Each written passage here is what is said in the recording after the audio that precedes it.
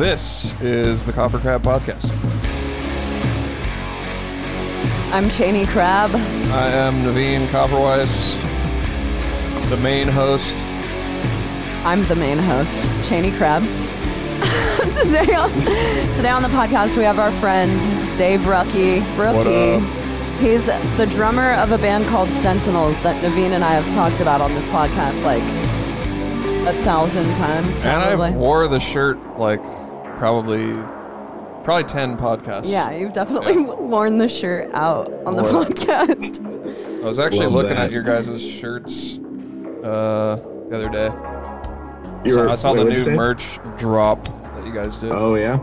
I'm pumped on them, man. I think they're probably like the best designs we've ever put out. Everything else, like, we had like the one that you have, like that was like one of my favorites beforehand, but I was like, all right, we're coming back. We haven't put out new merch in like a year because we just haven't had the means to with everything that's going on. So we're like, we got to put out some banger merch. Yeah, the hoodie was really cool. I mean, I don't know if it's something I could wear, but it's really cool. Why? What made it something that you can't Well, it's wear? like, it's white. I don't know if or off-white or something like that. It's like beige. Beige, Yeah, okay. okay. Yeah, I guess I could swing I think you it. could rock that. I think I could rock The mock-ups always look lighter than they are. Like the gray one on our site, all the time people are like, God, if only it wasn't white. I'm like, it's gray. And they're like, no, still no. I'm actually still good on that. I want a black shirt. But like, damn. No, it's really cool designs though. You guys kind of have, you're like slick with your designs, you know, very Thank you. Yeah, that was done by I don't know how to contemporary Rui. We'd call it. it was done by who? It was this guy Rui. I can't remember his last name. I'll check him out real quick. He's done like a lot of stuff for, I'm pretty sure, for like Silent Planet, Currents, like a lot of like the really like popping off like metalcore bands right now. And we just saw like how he kind of incorporates like stuff that like people who love band merch would wear, but then also like people who like streetwear look and like they go kind of that route. So Totally. we just decided to go for it, and he busted those out in like a day. We were like, oh my God. But yeah, his name's Rui Carnero. It's like, I can't remember where he's from. This guy's sick though. He does work for like pretty much every band I listen to. So we just had to hop on it. So is he doing your album cover as well, or it's just like you're doing merch drops with each single? Or Yeah, he just did our merch, and apparently I didn't know he wanted to work with us for like quite a while. So like it kind of like worked out that we were able to make it work. And then we have somebody else doing our artwork right now. Hell yeah! Well, it's like the whole like landscape of it is done. We're just kind of getting like all the like the text formatted right and all that stuff, and stoked on that too. Yeah, because you guys like didn't. You put out a single the other day, Inertia. It's fucking sick, man. It's really good. I like your new vocalist as well. He's very I listened to it 3 times. Yeah. Nice. But so you guys didn't like actually announce an album with it, right? You're waiting to do that? Yeah, it was just kind of like the objective was to announce Sharp Tone and get like a new single out with it, like just kind of hit everybody with something. And the album is probably just going to come a little bit later because, you know, with everything going on, like, you know, managers and the label people are like hoping that touring will come back sooner than later. So they're hoping to do that like slow kind of single rollout. And then, you know, if things are still kind of the way they are, then we'll be like, okay, album's coming out. But the album is going to come out like this year at some point. That's awesome. You guys have had to have had it done for like a while at this point, right? Yeah, we went into the studio for pre-production in like mid-February, I think. And then like the record was pretty much done instrumentally. Well, because literally we were supposed to be in there from March 1st to the 30th. And like that was it. And then literally it was like mid-March was when everything went awry. Right. So we just like the label kind of was just like, well, you know, and then that's when, you know, Joe and us like parted. So like that also extended time. So we didn't really have any limits, but you know, eventually time was going on. And like, once we finally got Josh in the mix, we were kind of like, that's the new vocalist, I'm assuming his name is Josh. Yeah. And we got him, he lived in Alabama. So we had to like work out flights and stuff like that. And like when it was safe to have him come in. And so like, it just like really extended the process, like from like a time frame of like almost 4 or 5 months, and then it was like turned into the label, I think early September. So we've been working on it and sitting on it for quite a while. That is the worst. Sitting, because we're working on an album right now too, and it's like as every song gets done, it just gets more painful to have to sit on it for I know. Who knows how long. Because you're like, this is holding me back. Like, I need this out. Yeah, it's like, it's always natural to, I think, to prefer the latest thing you've done and to think that that's like, it moves your band forward. So to know that you have that like hidden and people can only hear shit that you put out a couple of years ago. And it's like times 100 when you're in the band, Yeah. You're like, if this album came out, I'm gonna be so huge and famous. It's gonna just set us off to the next level, dude. Of course it never happens, but the thing is, like, I want to show everybody. Yeah. And I want everyone to hear it, but I'm like, well, it's technically not our property, so it's like we can't just be, sending it out. It's a pain, but like I know that like the wait will be like worth it, and we had no idea how like this first like single release was going to go, because we're still like a very small band, and like seeing the reactions like the first day and whatnot, and the reception to Josh, because that was another thing that we like, as much as we love him and love what he's done with our music, people still like they'll shit on anything, of course. So we were just like, let's just hope people like it, and overall like the response was great, and we couldn't have been more happy about it. And like there were so many people like in the comments like saying like, finally this band got some recognition like they deserve, or some like that, and I was like, holy shit, like a lot more people are aware of us than I ever thought. Totally. And like they've been following us pretty much since the beginning, which I had no idea any of those people were still around. How long have you guys been a band? They became a band in like 2012, and then their first EP dropped in 2013, and I joined in like summer of 2015, and I'm the third drummer like in their whole like world of member changes. It's like vocalists and drummers, like we've had the hardest time. Wow, it's the opposite of our band. Yeah. It's like it's everybody else. Yeah. Wow. Yeah, we got that portion locked down. Totally. Oh my God. But I mean, that is a long time to be a band. And, we toured together, it's been 2 years at this point. That was technically the last tour that we actually did, was that tour, because, Was that the last show, or was Des Moines after that? No, we played like a one-off in Iowa festival after that. But that, the tour ended in a pretty like fucked up fashion. I mean, it wasn't. It was awful for Betraying the Martyrs. For us, we were just like, we're close to home, so we're gonna leave. And that I had no idea that was gonna be the last. For listeners who don't know, we were on tour. This is how we met Dave and Sentinels, his band. We went on tour with Betraying the Martyrs. Yeah. Sentinels. A couple other bands. Within Destruction. Yeah. And like midway, maybe literally the halfway point. Halfway point, like crazy. It was like after on the drive from LA to Sacramento. Yeah, their trailer apparently lit on fire. Right, like something with the generator. Yeah, I don't know, but their trailer lit on fire, and then we were just like, if they're going home, we're in Sacramento, and we live in Santa Cruz. Like that's 3-hour drive. Yeah, well, because every date after the Sacramento date was just getting further and further from where we lived. So it's like, so for you guys, you're like real screwed. We had to go. We had to get back somehow. But like, and also I remember you guys were like, spending like quite a few days, like trying to like fix your trailer and stuff like that. So you guys were having like your own issues as it was. Like it was perfectly understandable. And then like I had to talk to Luca from Within Destruction after the show. I was like, so are you guys still trying to play shows? Because we're trying to make this happen, and and I know that shows are getting canceled. And Luca was just like, "We're going to do whatever it takes." Yeah. Like, he was like, "We're going the same place you are. Yeah. We're not fucking missing any shows. We're going." And like we went through Canada. I was like, "Holy shit!" It sounded like it did okay. I mean, after with just you guys, right? Yeah. Yeah, because they were just in the States a couple months before with Lorna Shore on like their headliner, and people like went nuts for them. So like we actually were pretty lucky to like still have them like headlining like above us, because like even last minute, like with less than a day's notice, like there were some kids that would show up to these shows like that were most of them were rebooked. And then the last show was in Hartford, Connecticut. And that show still kind of went on as planned. And then our friends in Currents, who are from Connecticut, had an off day on their tour, and they actually headlined that show. That show was probably insane. Yeah. Connecticut shows are crazy. Yeah. What's the name of Go ahead. Sorry. It was like 50. It was like 50 people like away from like selling out that day, and I was like, all right, this is a good way to send it off. And like, because they've taken us out for like so many times, like Hartford is basically like our second hometown. So like we have such a great time whenever we go there.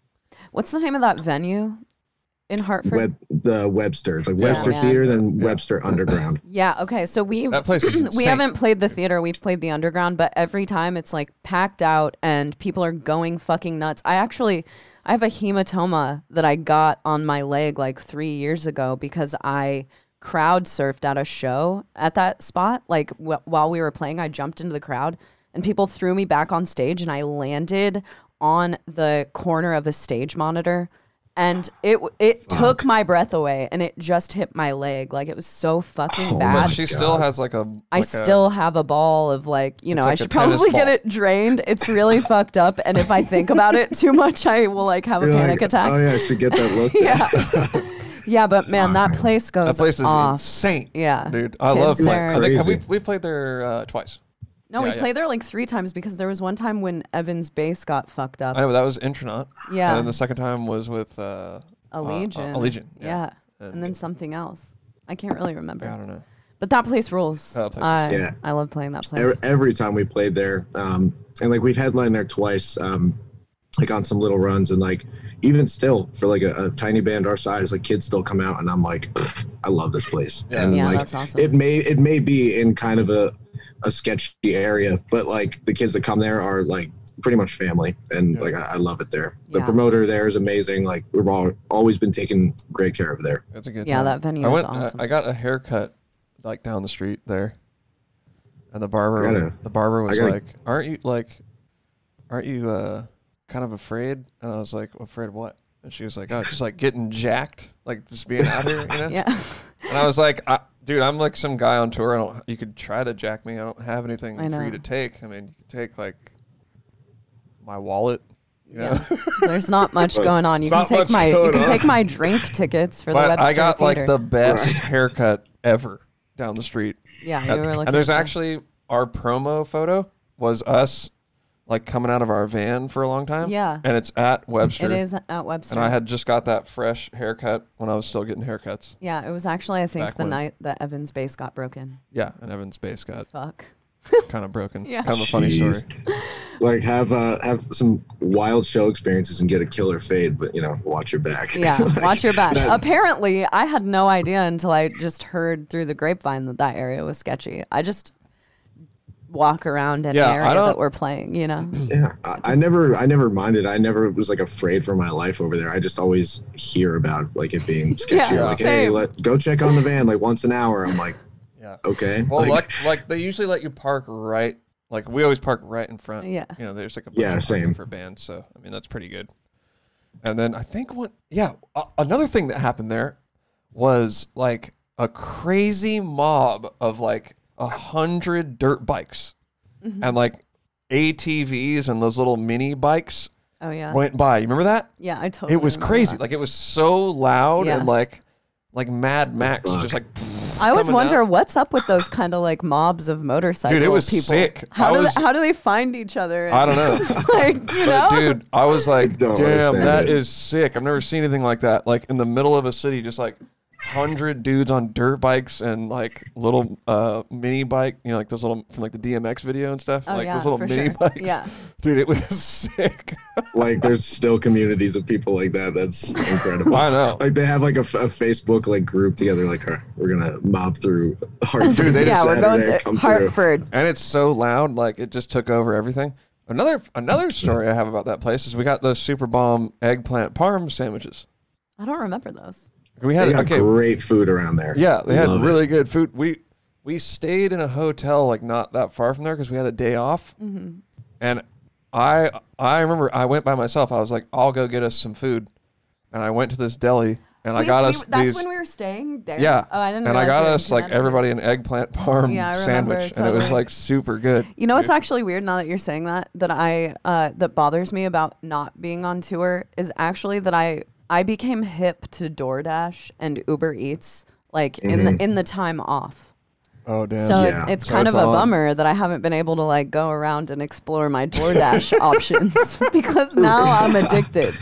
Yeah, I'm used to the same shit like just over and over again here where I'm like, dude, I miss when I could like pull up DoorDash and be like 4 different In-N-Outs in the area. Like, So you were using Sign me up. DoorDash on tour. You were a You're already user? hip to it. yeah, it's only because like Danny, like he is hip to everything. Yeah, he seems Oh, okay. pretty hip. Dude, he seems did. pretty Yeah. hip. He He's strikes hip me to as I everything. think my man had Yeezys. You know? Yeah, Oh, yeah. his clothing is on lock. He apparently is hip to the food Yeah. situation. Oh, Yeah. everything. He's always worked in restaurants, so he's like Oh. big foodie too. He's basically like that millennial where it's like, Yeah. he's just hip to everything. Like he had Yeezys on tour. I'm like, why do you bring those on tour? I was like, that's Yeah. insane. I mean, he I was looked like, why do you cool, even but- own them? I was Yeah. like, I'd be afraid to get them dirty. And then I bought a pair because he just like would influence me in that way. Like where I just Oh, kept dude, seeing him yeah. wear shit. I'm like, "Ah, that's actually pretty sick. Or Yeah. like, you know, the newest apps or whatever. I'm surprised he didn't tell me about Tidal, like that new streaming service. Oh, that's yeah. going on. Like Mhm. I know nothing about it. And then our manager was like, hey, you're on Rising Metal's cover playlist of Tidal. I'm like, the fuck is that? Yeah, But I know. Sick. I don't know what title is. I've only I'm been learning seeing about the it. name This is- popping up recently. Tidal and Deezer is another one. I see them, but do people listen to music on them? I'm guessing so. I mean, like Defonce, like the other day was just like, dude, if you have Spotify, ditch it and get Tidal. And I'm so curious about it, but I just would hate to like get a whole new app ready and get all my music all in there again and like just have to Man, I already refine got all stuff. my likes, all my liked songs. I know, dude. and I'm interested in the specs. Like, Mm-hmm. are they sending me artists in a similar fashion? Are the playlists going to be as good? Yeah, the Spotify playlists are The are pretty Spotify legit. app is like pleasing for my eyes to look at as well. Yeah, exactly. And like the whole like release radar thing where it's just like, Yeah. it basically curates a playlist. You of guys were on everything my release radar. Oh shit. Yeah. Nice. There you go. Made it Now on you there. know that. Yeah. Now you know that your label's working for you, Yeah, bro. you're getting some love, dude. Yeah, finally. Something like that. Fuck yeah. Feels good, man. No, I was like, dang, they're on my release radar. That's sick. And And that's hella professional. I checked it It's out crazy. again. It's a good single, by the way. The drumming's crazy.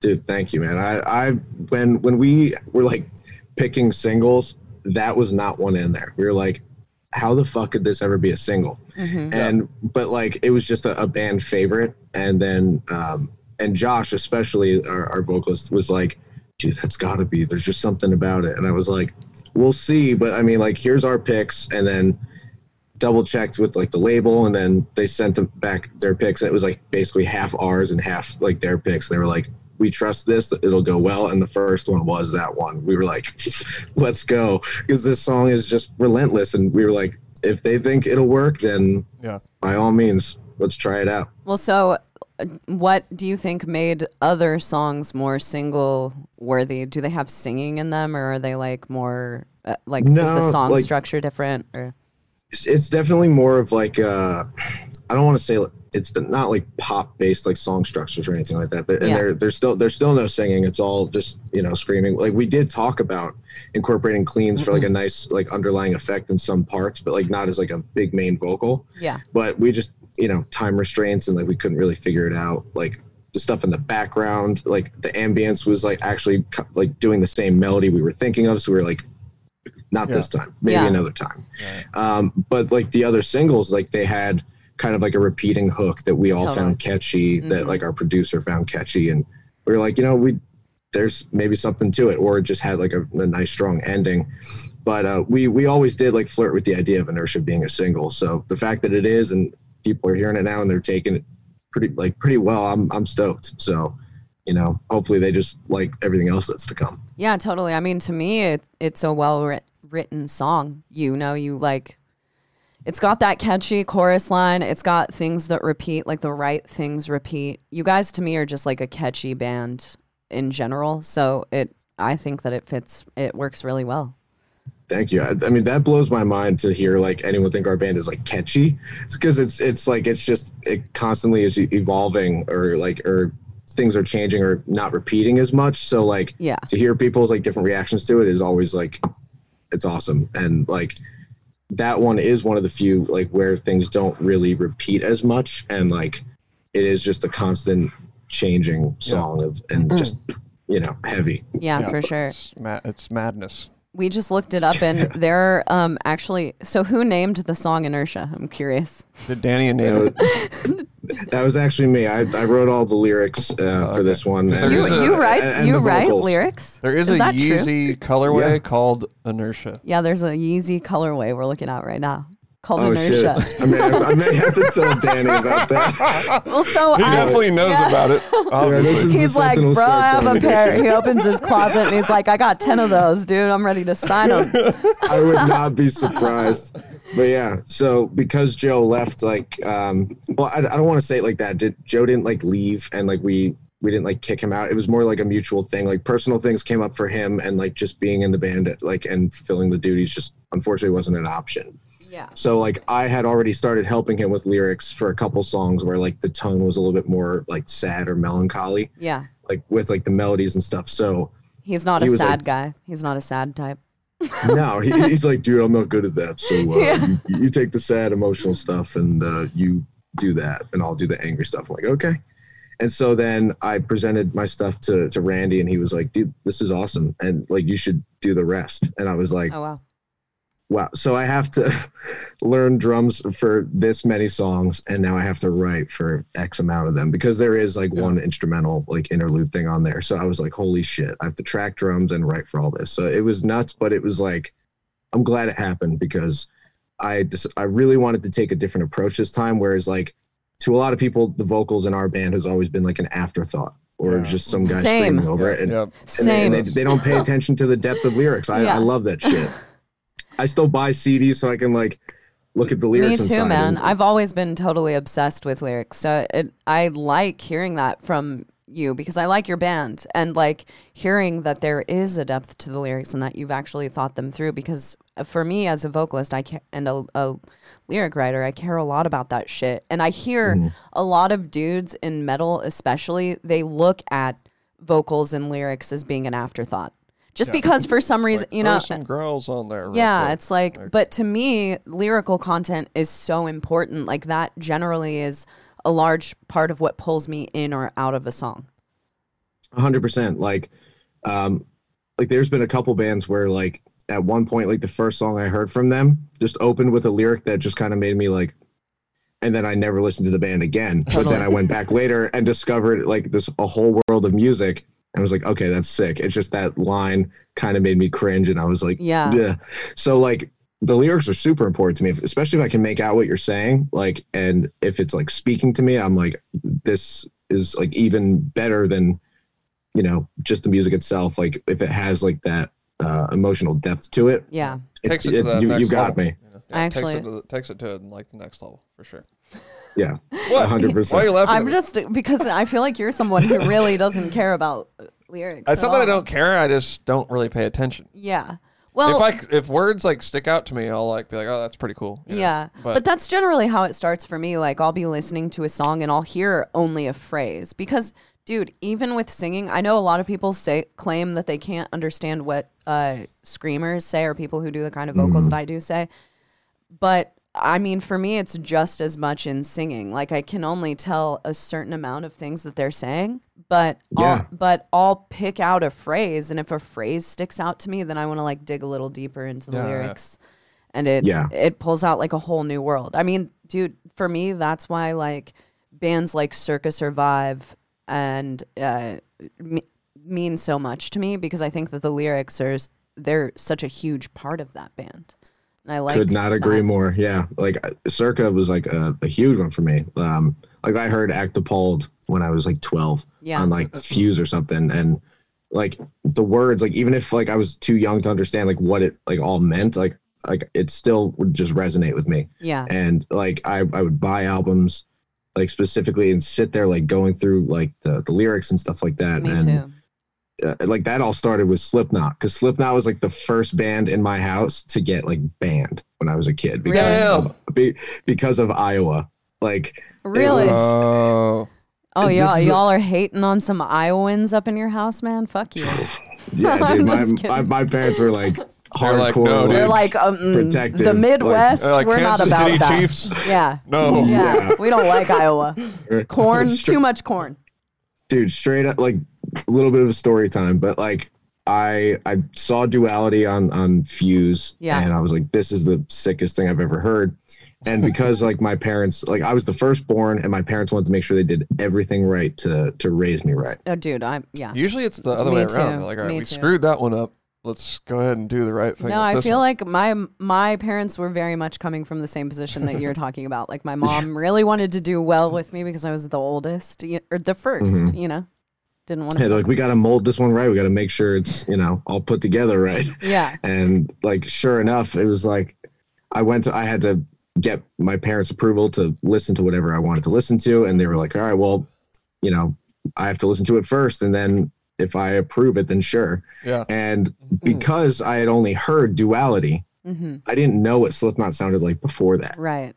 Which is I mean, that's like the breakout rock album for Slipknot, you know? That was like the Tame album. Yeah, I did not know they were the angriest band on the planet. So wait, when Iowa came out, how old were you? Yeah. It was 2001, so I was 7. Holy shit! You've been listening to How old are since you you? were 7? When's your birthday? No, because like that's Duality is not off of Iowa. It's off of Volume 3. I thought he said Iowa. Yeah, the subliminal verses. Okay. But go ahead. So basically, what happened was because I only heard Duality, I was like, oh, my parents are gonna let me listen to Slipknot. Like I was geeking out about it at school. It was like the biggest day for like. It's like everyone, fuck you all. I'm listening to Slipknot tonight when I get home. You should have got a hold of like a clean version. You know, maybe like a greatest hits. Oh yeah, or something like that. I had no idea, and so my best friend at the time, she was like, "Oh, my brother has a Slipknot album. I can lend you that."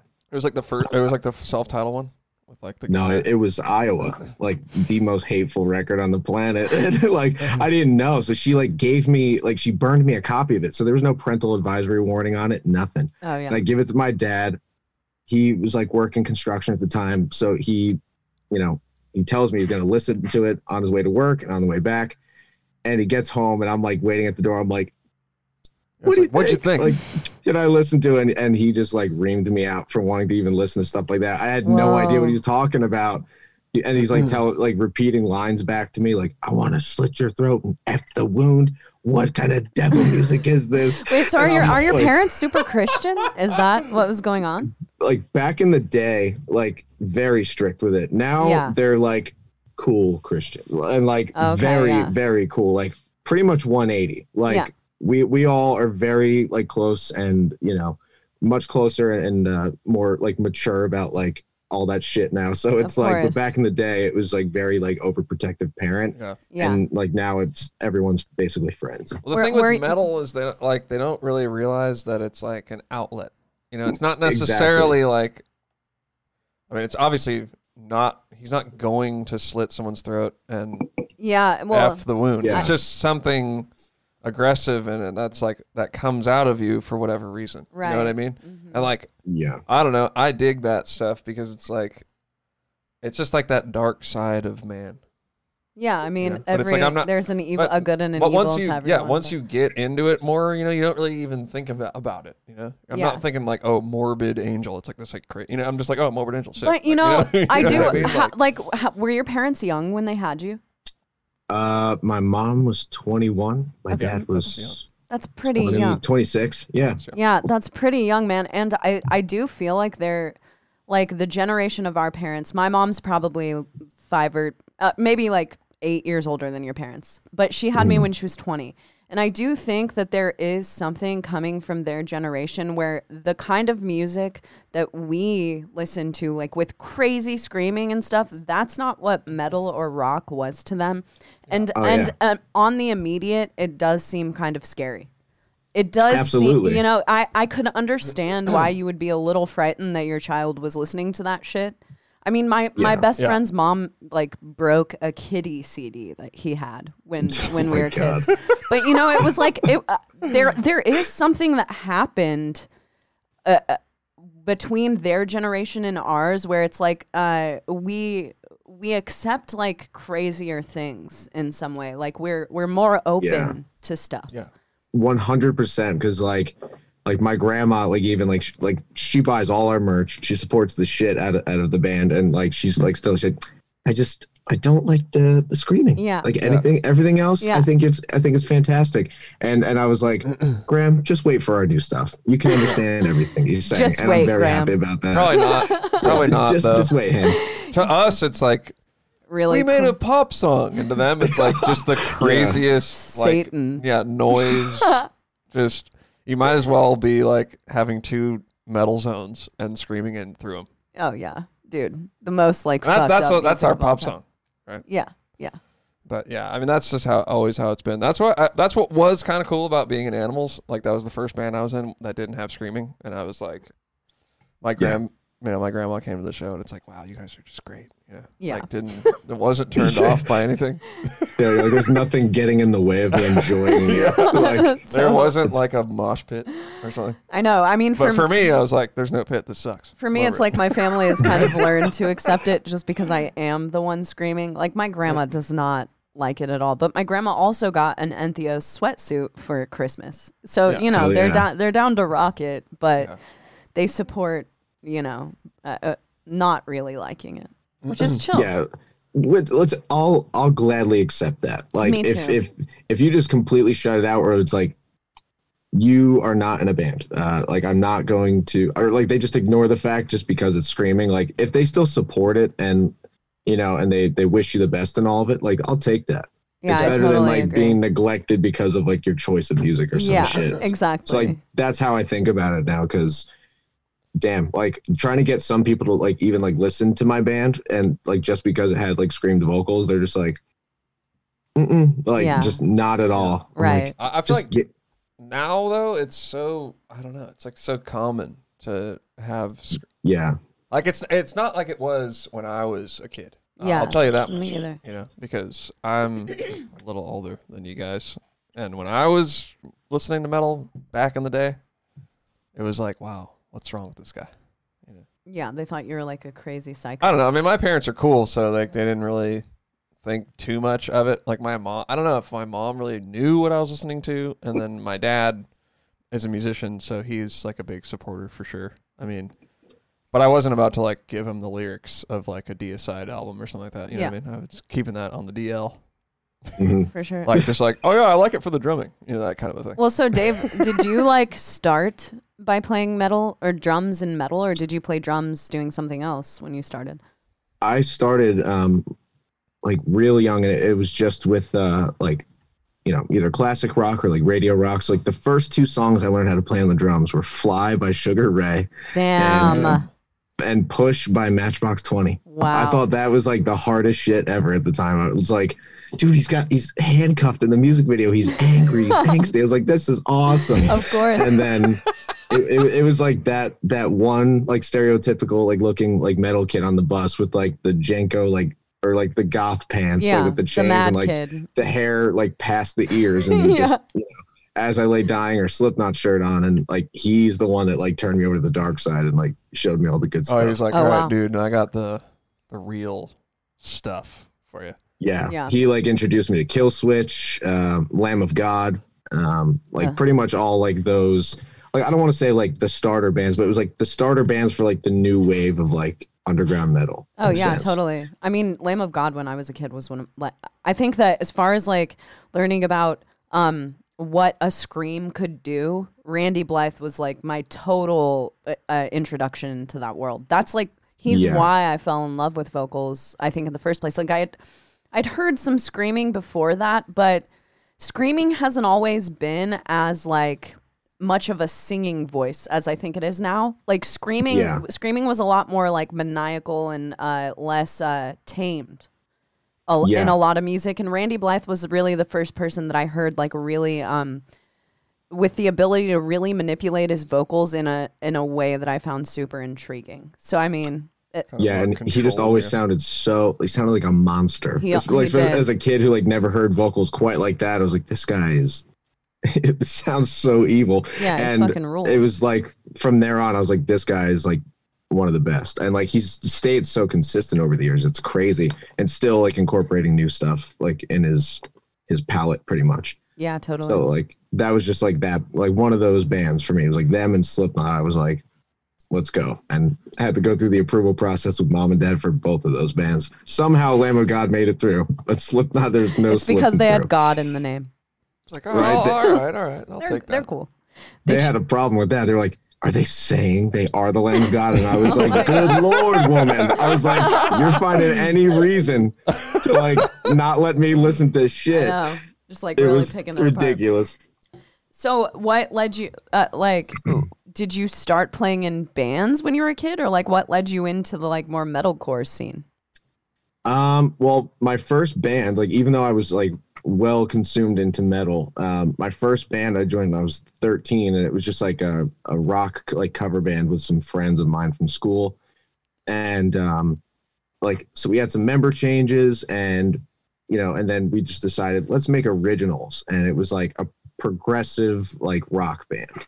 Mm-hmm. And so like we had like a keyboard player in our band who was a little bit older than us, but he was like phenomenal, like worshipped Jordan Rudess from Dream Theater, and like basically played like he was his son. I was like, this is crazy. Yeah. And so we just started writing prog rock songs all the time, and that got me like more in tune with like time signatures and stuff like that. But I was always itching to play metal, so I was like trying to play as much of metal drums as I could in this prog rock band. Right. And then just like, I'm gonna throw a blast beat in here somewhere. Yeah right. Like I was trying. I like worshipped like Mike Portnoy at the time. So like anytime there was like some crazy part with like a synth and it was like a holdout, like I would just jam as much like 16th note like kicks in there as possible. Dude, I still love Mark Portnoy. I still love Mike Portnoy. I fucking love that guy's playing now. All right, we were watching the Beatles. Yeah, are you into Mike at all anymore? I don't follow much of his stuff anymore. Okay. Just like ever since he left Dream Theater, like I've tried, like just wasn't too into it. But like I knew he had like all these side projects and like these tribute bands and stuff. Like he talked about in depth, like on his DVD, and I loved it. Oh, he did. That's cool. I'm like a weirdo, and I really am into dad prog rock, like that type of stuff. So he plays for this guy Neil Morse, and I'm hell of into that. And then love that. So with Neil Morse, he has like a Beatles thing that they do, and it's really fucking good. All the prog would have got approved. All of the prog. I mean, prog sounds pretty like Christian rock. It'd be good to go. So your parents are probably really down. They'd be like, wow. They'd be like, Dave is just doing such a what a great he's guy. Praising God in there. I mean, Neil Morse, who Mike Portnoy plays for right now, though, he is a pastor. Like it's like Christian music. Yeah, it's straight up Christian music. I mean, he just did a musical called Jesus Christ the Exorcist. Dude is super Christian. There you go. Yeah. Jeez. So I never would have known that, but like he plays that part of like the pastor. Yeah, totally. Yeah, I loved like his like the work he did with like Neil Morse's like solo project and Transatlantic. Yeah, Transatlantic is sick. Then he had like this other like side band. I think it's called OSI. I don't know OSI. I don't know, like I can't remember like their couple albums that they made, but like he played like little examples like of each song like on the DVD, and like everything just ripped, and I loved like everything. So like I wouldn't know where to find the albums because they were just like so obscure and out there, but like I would just watch that DVD on repeat and like just become obsessed with those songs. And like Neil Morse was definitely one of them. Yeah, I love Neil Morse. And another thing about Mike Portnoy is just he's such a great vocalist. And I don't know if he's if a lot of people give him that credit. Dave. Yeah, I know. I was going to ask you, are you have you done vocals? Is that something that led you into writing lyrics and stuff, or he does vocals backups? Yeah, I know, but like full blown. Yeah, I mean, I was that kid screaming in my room at like 14 to records and shit like that when no one was home, and like I was constantly trying to get better and evolve myself. So like now like vocals are like my favorite like thing, like obviously right next to to drums. I mean, it's all I can do. Like, I can't play any other instrument, but like I've taken the time, because I don't know anything else, like to try to expand my vocals and stuff like that. But I never wanted to assume a lead role in Sentinels or any one of my other bands, just like contributing like those background like textures and stuff like that. Like just something to bring some diversity like in the ranges and stuff like that. So like when I started doing it like with Joe had like that very low like deep voice, and so I was like, how can I compliment him but without sounding too different? Because like I don't really do the high stuff, so I would do like those kind of like hardcore yells like that you heard like Misery Signals early stuff, like the background material. And then when Josh joined, because he kind of had that more like still hardcore tone, but it wasn't like as like low tone. I was like, now I can incorporate higher vocals. And so I'm not like doing like highs, like kind of like in the style like you do, or you know, in other forms of metal, but like I was doing like, I really don't know how to even really describe it, but like more like higher ranged vocals, but then I was able to layer some like low stuff in there, like with Josh, like me and him, like I'm layered all over the vocals, like the whole record with him. So you're actually on the album. That was, yeah. I like that. I like that sick. when there's a backup vocalist that the band uses the backing vocals. I think it adds a nice touch to it. I'm a sucker for that shit. And like, that was like part of like why I was like, okay, if I'm going to write some of this stuff, I was like, I think I should find some parts that would be appropriate, because some of these patterns are kind of close together. So performing live, they make it difficult. So let's try to orchestrate this right. So smart. I'm like, two of the singles, like I'm like splitting like a chorus with Josh, and then like one of them I have my own like solo part, which I'm like really stoked about. And then there's like the rest of the record, it's just like in between, like little parts, like here and there, like not as prominent parts, and then just like background stuff, just to add like different ranges and textures. So I'm really stoked that I got to do that, because now when I listen back to my performance on Sound, I'm like, dude, I was just like freeballing that, like, you know, like how can I make this work with Joe's textures? But like this, it was like way more well rehearsed. Oh, that's awesome. That's what should happen on each album. You know, you look at what you didn't do right, and you're like, all right, we're gonna do it right on this one. You know, because like I was like practically like ripping my throat out on Sound trying to do that, because it was just so unnatural. It was just like angstfully like yelling, but like with some like pitch to it or something. And like now when I listen back, I'm like, this wasn't the right move. Maybe that's why you're waking up without a voice some mornings, man. It could be like, I've not done that vocal style in a minute though. Thank God. I've been able to manage my voice a lot better than I ever have. Like since it was like straight up throat shredder. Like on all those tours, some days I was like, this fucking sucks. But then I got used to it. But I was like, this is not what I want to be doing long term. Yeah, I feel you. So like growing up in New Jersey, did you go to a lot of local shows? Because I know like New Jersey always had like crazy local shows. Oh yeah. For my old bands. I could see Jersey going the fuck off, just because you're probably too young to have seen my old band though. I bet. You might have been Animosity, no, but like that kid who like turned me to the dark side, he told me about your band all the time, and his band opened for you guys like in New Jersey or Philly or something like that. What was the name of his band?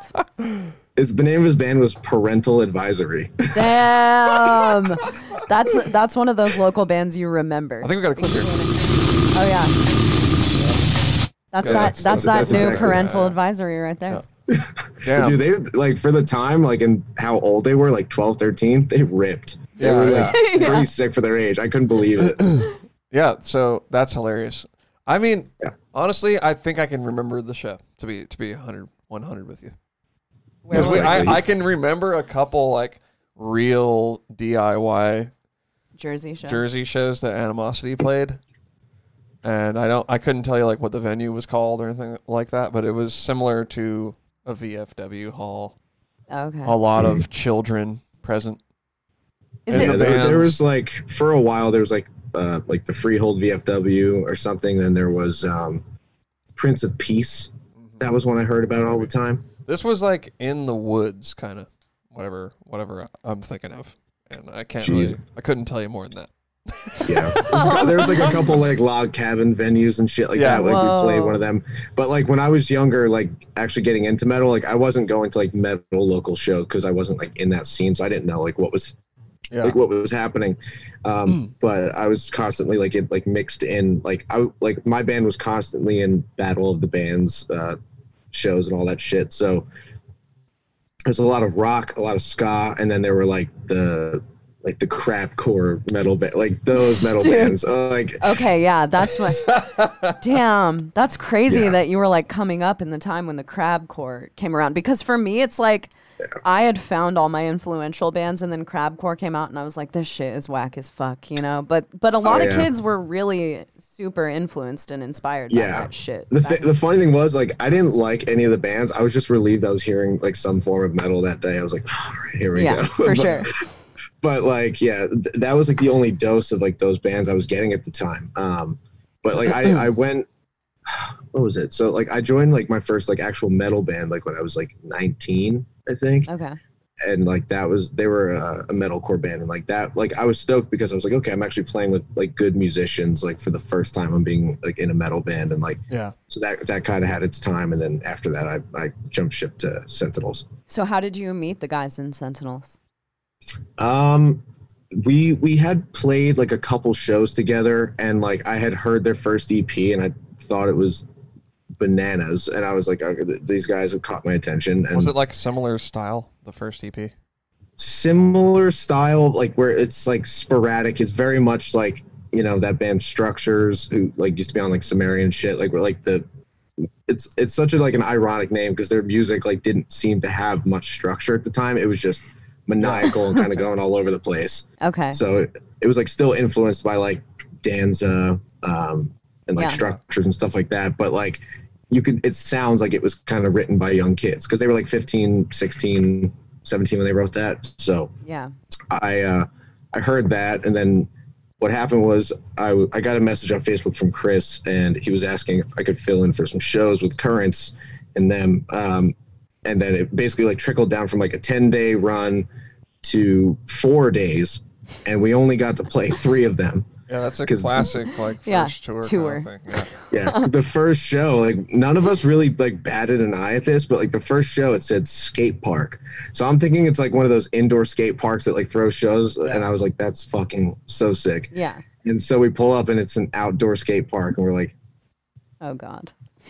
What? It was like upstate New York. So we drove like 3 hours, got there, and then the kid's just like, so I don't really have any access to the power. I can see if I can get a generator. And we were like, and Currents was like, no, we can't do this. Oh my and then God. so he like the guy like still paid us for showing up, and then like we just like barbecued like on the grounds of the skate park and just had a good time instead. That shit rules though. You know what I mean? I know. Like it's part of you, you know, you might be mad or whatever at the time, but looking back on it, it's like, wow, that's funny. Yeah, there are so many great memories that I've built off of like the shittiest shows of all time. You know, we used to play an outdoor skate park like on the regular. I've only played an indoor in Texas. Oh, really? Yeah. What was it called? Funtown. Dude, I've heard of Funtown. Dude, Funtown used to go off. You guys have talked about Funtown. I've only played inside in a skate park, but dude, I don't know if every skate park is like this, but there's really nowhere for a band to play. Like it was just in a very, very small spot, like right on top of a half pipe or some shit. I don't know skateboarding terms, but it's like there's nowhere for us to play here. There's actually a skate park that we used to play in. A lot of the venues were skate parks when Animosity was a band. It's like skate parks and VFWs used to own the world. We played this fucking skate park in North Carolina. Mm-hmm. That was like insane. Oh yeah? Yeah. That's sick. I don't know what it was called, but there was like a live video of the band Reflections. They did a tour. I don't know. I think it was like maybe like 2014 or something like that. And there was like a full set video of them. Like they were in the skate park, like playing like in like the flattest part, like of the half pipe or whatever it's called. I don't skate. And Same. like kids were just going off. Like they were sitting on the top of like the ramps, just like going crazy. Like kids are like knocking each other out. They're throwing shit across the venue. I'm like, oh my God. But like, it just seemed like such a fun like environment to play in. Cause like, you know, it's just so obscure, and I feel like there's something about that draws people to it. Yeah, I agree. So is that like the kind of band that you guys were influenced by? Because to me, so I heard your band when we went on tour together, and I was like, okay, this band definitely listens to like they might be into Ion Dissonance and like Tony Danza, Into the Moat. And Into the Moat. But you guys never heard any of but those you bands. guys had never heard of any of those bands. We didn't know Into the Moat. I think Joe might have because he was the oldest and like he kind of like was into all that stuff. But like when Joe first joined, he introduced us to Ion Dissonance. Like I knew the name. I saw Anoop do a cover of it one time, and I was like, Anoop, that's what this band did a fucking Ion D cover. Man, that's sick. Dude, yeah, that's it was awesome. The Scourge. I gotta watch that. Yeah, it was ripping. So like, after that, I was like, okay, I gotta get into this band. And like Joe really drilled it into me. He's like, you have to get into this band. He's like, it makes no sense that you don't like dive into them. And like Danza, like Thomas and Chris were like both like obsessed with them. And then it was like Reflections and Structures. Like it was basically a melting pot of like all our favorite bands. Yeah. And then I got into them later. Totally. Yeah. I mean, I think that you guys, for me, are the first experience of like, I feel like an older generation because you guys, I feel, are a little more influenced by like bands that I used to listen to, like the bands that they created. And then you guys heard those bands maybe. Dude, that's exactly what I was thinking. So it's like it kind of tripped me out when I heard you guys because I was like, dude, this is like, I'm not trying to undersell you guys because a lot of the bands sucked back then, but it's like if all the bands, what they were trying to do. Yeah, like no. if they had done it super sick. In a really modern way. The guitar player of Into the Moat was at the Florida show that we played.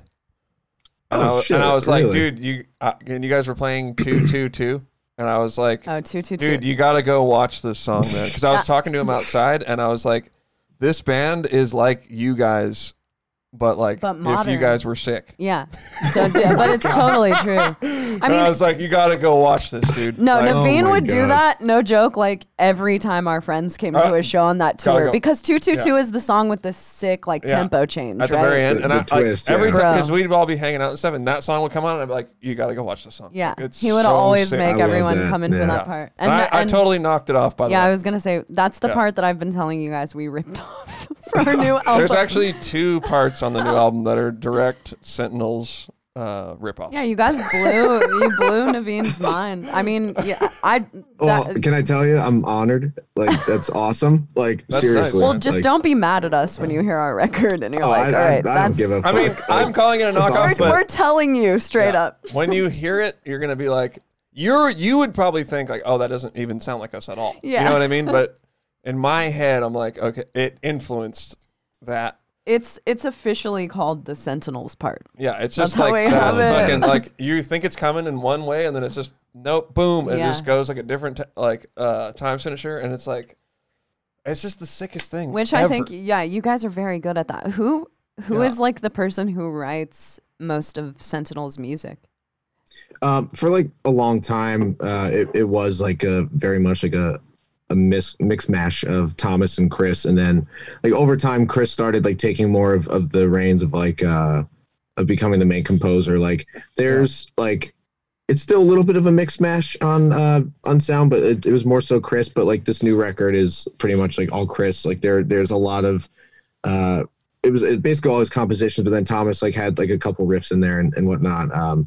But then like it was me kind of like just trying to like talk like structuring things a little bit like this part's cool, like this has to come back, I hear something in it.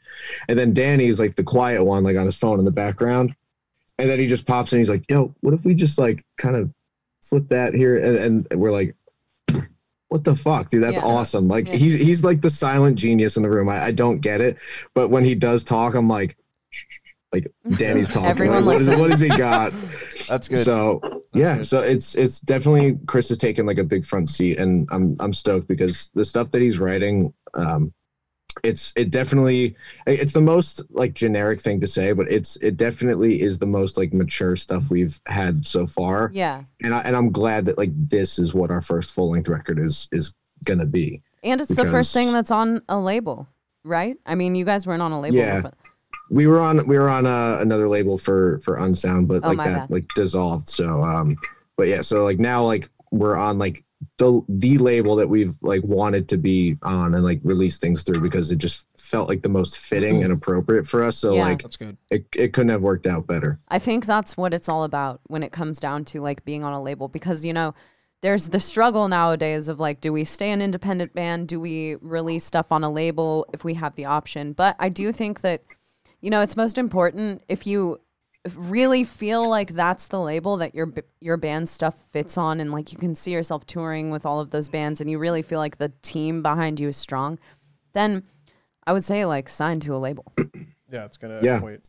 Absolutely. And I mean, because we're like not in the position, like we're not like money bags over here, like able to like fund like the records that we want to be able to create. So like having SharpTone like with us, like they can help us with that, and they also believe in us, like as weird as our shit may be, like compared to everything else on their label, but they heard it and they believed in us, and it couldn't have worked out better. So I'm like, cool, this material that's coming out like is actually like, I think it's the most mature and structured stuff. And I think that's something that they would want to hear from us. Because if we gave them our first record, I wouldn't be surprised if they like chucked it.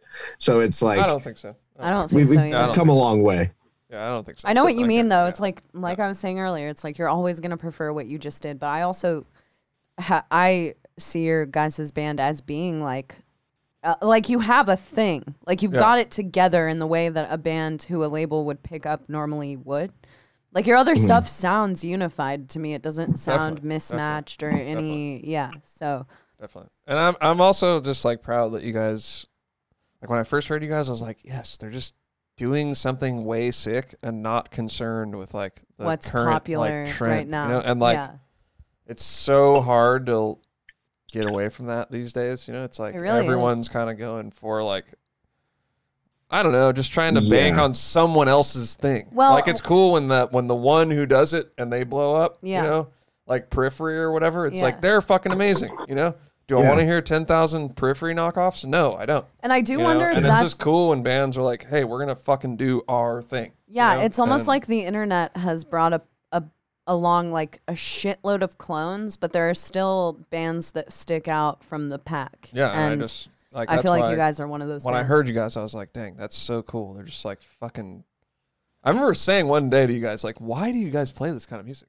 Yeah, and I was like, I was more so taking it like, what do you mean? Like, we just play music, man. Yeah. And you're like, no, like, because this is like old school shit. And I was like, oh yeah, he's got a point. It's like, it's just really cool. I don't know. And like, it's just so, for me, I don't see that very often, And it's like, I don't know, it's a bummer for me. Because I always do whatever I want, and exactly, yeah. For good, for good or bad, that might be a downfall of mine. But it's just cool when I meet other people who are just like, "Hey, we're doing our thing." Like I don't fucking care what everyone else is doing. Yeah, like we make the music that we want to hear. Because like the probably the biggest thing that we get told a lot is like, you guys sound like all of my band or all of my favorite bands who are no longer around put into one. It's seriously like that. It is like that. I'm like, really holy shit. Yeah, like. I appreciate it. So like when people are like, this band's not around anymore, you've replaced them.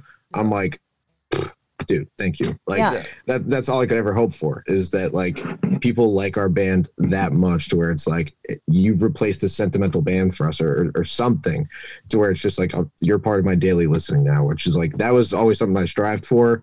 And like, that's always going to be the goal. It's like, I don't need anything more than that. It's just to know that people listen, they like and care what we make, Totally. I feel like, a lot of times nowadays people get caught up very much in like, how can we market ourselves? What genre can we like specifically put ourselves in? Do we sound exactly like this band? And I think that the internet has like homogenized, is that the word that's not the right word? Homogenized like bands for a large degree. And it is kind of scary to like venture out on your own. And not necessarily do exactly what other people are doing. So and it's not an easy road to take. No, it really I'm isn't. Saying that from experience right here, straight up. Yeah. It's like, but it can be the best, right? Yeah. Because it's like, if you just stick to it and do your thing and it does catch on or whatever, like you're going to be way better along than if you're like a watered down version of some other band. Right. And that's how I've always been. It's like, dude, it would be super sick if the type of stuff that I played was like the blowing up trend or whatever. But it's like, if it's not, I'm not going to change what I want to play. Because you do it for you when you don't do it to like rake in money or any other purpose. It's like, I make music because it's what I enjoy doing. So why would I do it in a way that's not enjoyable. Totally. Like that's always been the thing for me is like, you know, when I was in like previous bands, like they were always just trying to write like the next big thing or like what kids could engage with the most or what could be most popular or get radio play or something like that. And that always bugged me because I'm like, dude, I just want to rip drums. I want to play fast stuff. I want to play hard. And here we are with a pop chorus and a prog rock song. Like, what the fuck is this? Like, it was dreadful for me. And like, whenever I like come across like those old songs in my iTunes and I'll listen to it for a second and be like, kids. Like, that's the only thing I can say Totally. is just kids. Like, but you know, now like, especially like being in Sentinels where I'm like, this is the most off the wall band I've been a part of. It is the band I want to be a part of. And I was like, we're just going to do our thing, but we're going to try to like evolve a little bit more every time. Yeah. And not so much in the sense of like evolving to like being on the radio. Like if we got on like Sirius XM, that's me getting to the radio. And I love that. Like that would be cool. Like that high octane. And we're the same way. It's like, we don't not want people to like it. And we don't not want to be a big band and all that stuff for sure. But we're not going to copy someone else just to get. Or sacrifice like our own, like, for sure. You know, we just, I don't know. It's like where you're at, you know, you're just going to do your thing. And if it works out, it cool. And if not, but that's why I just like I said, that's why I have like a lot of respect for you guys for sure. Thank you, man. I feel like we're both in that same like middle ground where we're like, we're not going to sell out or like we would love it if people made wow, I can't speak. we would love it if we could, you know, be popular like that. But at the same time, we're not going to sell out to get there. We're just happy to be like where we're at, where it's like people are usually like either on, you know, either side of the spectrum. Yeah. And like, so that's what I admire about you guys is like, you guys always do write exactly what you want. And like, there is that evolution every time. Cause like, I can still go back and listen to that first EP you guys put out and like it rips. I love it. Thanks, and then man. I love the most recent single. Like everything is good. Thanks, man. I wonder if you'll like the song that we just finished today. Dude, there's a lot of weird stuff. Yeah, we've put a full blown like it's a grunge song. It's like a grunge metal song. It's real weird, man. There is singing on our new record. Like it's shit. I mean, I've always said that. Like I've always said throughout the course of our band that someday I'm gonna sing on a record, and this is the record we're doing. And we have tried it out a bunch of times here and there, but it's never been right. And because like we want everything that we do to be like dark and evil, you know what I mean? Mm-hmm. And like I think finally we nailed it, where it's like, okay, this is still like pretty dark and evil, and it's got some singing, but it's more like, I don't even know how to explain it. It's like folk metal or something. I don't know. Yeah, I mean, I just feel like we are really doing it on our own terms. You know, I'm very influenced. I personally listen to a lot of stuff that's in the more like doom and range. Yeah, it's like that kind of thing. Yeah. So, but yeah, I mean, you know. I'm stoked for, I can't wait to show people what we've been working on. Yeah, same. I can't wait to hear it, honestly. Like, I love when bands can like throw in like extreme death metal in one end and then like throw out something different like that, where it's like that deep cut where there's like singing and like grunge or whatever you guys have done to it. Like I'm excited because, you know, this is like your first, like, I guess like independent release, so you guys can do whatever the fuck you want. So I mean, we'll see what happens. We'll see if it's independent or not. Yeah, we'll see. Okay. So, yeah, I mean, if we get hollered at, might have to entertain some. But might have to be entertained. But so gotta pay some bills around here. So has your entire last year been focusing on this record? What have you been doing over the year that we have been off the road, you know, not doing shit? It really was just focusing on this record and doing literally whatever we could throughout like the pandemic, because, you know, we were like in the studio, like getting ready to do this. And then, you know, parted with Joe. And then am I allowed to so he just like couldn't tour? Is that really what? Yeah. I mean, he made a statement on Facebook. So like, I feel like in respect to him, like, I don't want to say any more than like what he's willing to say publicly, but it was just one of those things where he had to like handle like a personal thing in life, and it prevented him from fulfilling duties. So we were like, okay, the best thing to do would for us to just be find someone else, and he was totally cool with it, and he's been awesome about it like throughout, because you know, we've been great friends, and like we didn't want to lose him as a friend, so we're still close. And you know, and when he heard the record, he was like, this is like he had nothing but good things to say about it, and I'm glad he dug it. So like it was, you know, after that happened, it was really just, okay, let's really take the time and perfect the record.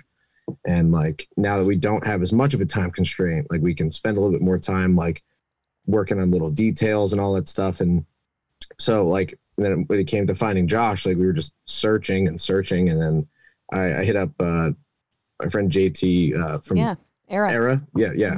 Mm-hmm. He was friends with Josh, and he just he recommended him. He was like, dude, 100%. Sent me his Instagram. I saw his covers and stuff, and we were like, this is the guy. So it was just all a matter of like making sure he was with it. And luckily he was like the guy who always wanted to be in a band and has worked his entire life for it, but the right opportunity never came. So it just like fell into our laps pretty much. It was like perfect. And so it was just a lot of back and forth, you know, with finishing the record when we could, and then shooting videos and pretty much like anything we could. But it was like spanned out like over months and months and months. So it was a lot of like waiting and like just working. And so you guys had to like bring him out to Jersey to do vocals, or did you do it remotely? Yeah. We brought him out because like we wanted to like get to know him and like, you know, invite him in the space. And because, you know, we were working with the producer, we didn't want to just like have him free ball vocals and just send him over. Like we wanted to like have everything processed right, but not like, you know, like processing like people will probably think like, oh, he needs work done in the studio. But like no, like the way that vocal treatment needs to be done properly. Right. And Randy, like our producer, was like, he's a genius. So like wanted him what's to Randy's like, last name? LaBeouf. Okay. And so he worked with Josh, like, and funny enough, like Randy, he was hesitant, like, or he was like, I guess a little nervous to like work with Josh because, you know, Josh was never like really in a band or as of recent. So he was like, I hope this guy's good, man. Like I know what you guys are going through. Yeah. And then like he knocked out like the intro track on our record in like 30 minutes, and we were like, what the fuck? And like, well, he probably showed up like, he's hungry. Yeah, for he's it, trying right? to show you guys his like, real shit. He's probably nervous and shit. He showed up on no sleep, like no food in his stomach. Like he was just like, dude, just give me 2 hours to like rest, and I'm going for it. But like, I'll see what I can do today. And how like, it was, like, how 30, old is 30 this minutes. kid? He's 27. He's my age. Oh, okay. So he's not even a fucking kid. He's a grown man, and he knows his shit. Man. Yeah. Yeah, totally. He carries his shit. He's for sure. He's awesome. Yeah. So like he busts out like the first 2 lines, and like Randy's just sitting there. He takes off the headphones. He's like, "What the fuck?" Like loved it, and because he just went from like being like nervous to being like, "Oh, I'm fully confident." Yeah. And like when, you know, we had to have the talks like with our managers, like with Randy, he's like, all right, how's he doing? Like, is he good? And he's like, Randy basically said like, you have nothing to worry about. He's like, this guy's a dream to work with, and they're set. That's so good, that was relief. So it was a lot of just trying to make the record happen, perfect the mixes, and then, you know, get like the behind the scenes stuff going. Yeah. And it sounds great. It sounds great. I was listening to it in our little studio room, like on my monitors and stuff. And I was like, dang. Yeah, we're comparing mixes to make sure that ours sounds better. I'm just fucking with you. Please. We're like, all right, crank that up. I'm just kidding. When it hits that breakdown at the end, you know, and you're doing your little like your little Dave like, thing, you know, just doing all those little fills. It's like so sick, man. Thank you. Man. Yeah, I mean, you know, I wasn't, but I think that every band is kind of defined by their drummer. Like, the drummer. Live and on record 50%. Really determines how good the band is, and your band just so happens to have a really good drummer. Yeah, so 50%. Yeah, thank you. It's like, but I mean, dude, if you sucked live as a drummer, I wouldn't like you guys. No, you know, I don't blame you. You know, it'd be horrible. It like really takes a good drummer and a good backbone to make a fucking sick band, and that's why, especially in metal, especially in metal, you know, you can hear those popcorn feet. You can hear just like, there's a lot of shit that turns me off to metal drumming, but you are a really, really sick drummer. You're a solid ass backbone, and you have your own flavor. And it's one of the things that I really, really like about your band. That's good. Don't lose that. Thank you. Yeah, don't lose it. Your man was an influence of mine, so Yeah, there you thank go. him. There you go. No, but thank you. I really do appreciate that. I mean, and luckily, the whole popcorn feed, I got to work out those kinks on tours before we toured with you guys. Because the trigger thing was like rough to get used to at first, but holy shit. Oh yeah, did you not used to play with triggers? No, I didn't. And then it was like our first like legit like full US tours when I was like, okay, I want to incorporate. I want that clarity in our kicks, because like there's fast spurts. I know there's nothing like it, man. There's nothing like it. I will say. It's a lot of fun. It's it's heavy with the triggers. Yeah, man. But and when it came to like the mix for the record, we just wanted like we were like, all right, so we still want that like the tone of Unsound, but we just want it to be like bigger. We just want it to hit harder. Yeah. And luckily we had all that time in the world to sit there and like really nail it. So when we got it back, we were like, this is it. Yeah, it sounds really just fucking felt good. man. It does sound good. Your boy does really good. Is he from New Jersey? Yeah. He's based out of here. He's at the Graphic Nature in Belleville. Is that how you guys met him? He's just like a homie. Randy? Yeah. No, we got hooked up with him through Scott, our manager. So Scott Lee. Oh, really? He's your manager? Yeah. Cool. Yeah, I like that guy. I love that guy. That guy's sick. Yeah, he's the man. Like him and Josh Bulgarin are our managers. So we worked with him on Unsound, and then the way that happened was we wanted to kind of somewhat stay local, and we always had thought about like recording there. We just loved the work that came out of there, and so when they told us we were like, yeah, we're gonna hook you guys up with Randy LaBeouf, we were like, okay, I'm a little nervous because he mainly did like a lot of like down tempo bands, like bands like Kubla Khan and okay, like Left Behind and stuff like that. So we're like, okay, we're very different, but we knew he worked with Reflections and Invent Animate, who were a little bit closer to what we were doing. And so we were like nervous, but he would like pull out the guitar to like show us examples of what we were doing, but like in a more correct way. And he would like just rip like those dissonant leads and crazy shit. We're okay, yeah, he's the guy. Like he gets it. And he's a Berkeley College graduate. Like he knows his shit. He's very, very, very gifted. And so he is like full on producing you guys. Like he's got a say in riffs and things like that. Yeah, like we do pre-production with him, and like he'll comb through and like he'll give us his notes and stuff like that. If something like sucks to him, like we'll talk about how we can make it better or just scrap it and put something else. So like we spent like a decent amount of time doing pre-production. And the funny thing was, because after working with him last time and going in this time, we thought our pre-pro was like perfect. We thought there was nothing that was going to be touched. Like we were like, right. We got this. We learned from last time, and we went in there and there were like more notes than last time. We were like, no. So we were just like, damn, our record is compromised. But then now I listen back to the pre-pro and like I like giggle at some shit. I'm like, oh wow, I can't believe we thought that was all like perfect. Totally. Well, that's so, great about having a guy like that. Yeah. Because you are kind of blind, and it's good to have that like outside perspective, just to kind of you're just like in that straight, bubble, like listening to it all the time, and you're just like, damn, like I'm stoked that this is like my band, and like I can't imagine this any differently. Yeah. And then you spend like however many months with a producer, especially more than scheduled, and then it comes out a certain way, and you're like, dude, this is my record. Holy shit. Like it feels that good. And like that was something that I never really felt before until we started working with Randy. And it was just such a waking up moment when I was like, I refuse to do a record without a producer, especially like Randy. Like he's our man. Well, you get so caught up, right? Because like I'll do it too. I'm all emotional and like, oh God, I don't know what's going on with this part. It's cool to just have someone who's just like, yeah, that sucks. You need to just do this. And you're like, oh, okay, yeah, for sure. And I learned so much about that. Like when I did the Whitechapel album, like going out with Mark Lewis, Yeah. Like, cause I'd have like all, just, that was just me doing drums with him and he's kind of producing the drums a little bit. Mm-hmm. But it'd be like, I'd be like, yeah, I had this crazy idea, for this one part. And he's like, yeah, let's just hear you like kind of just do like a beat over the part, and it's like every time he was right.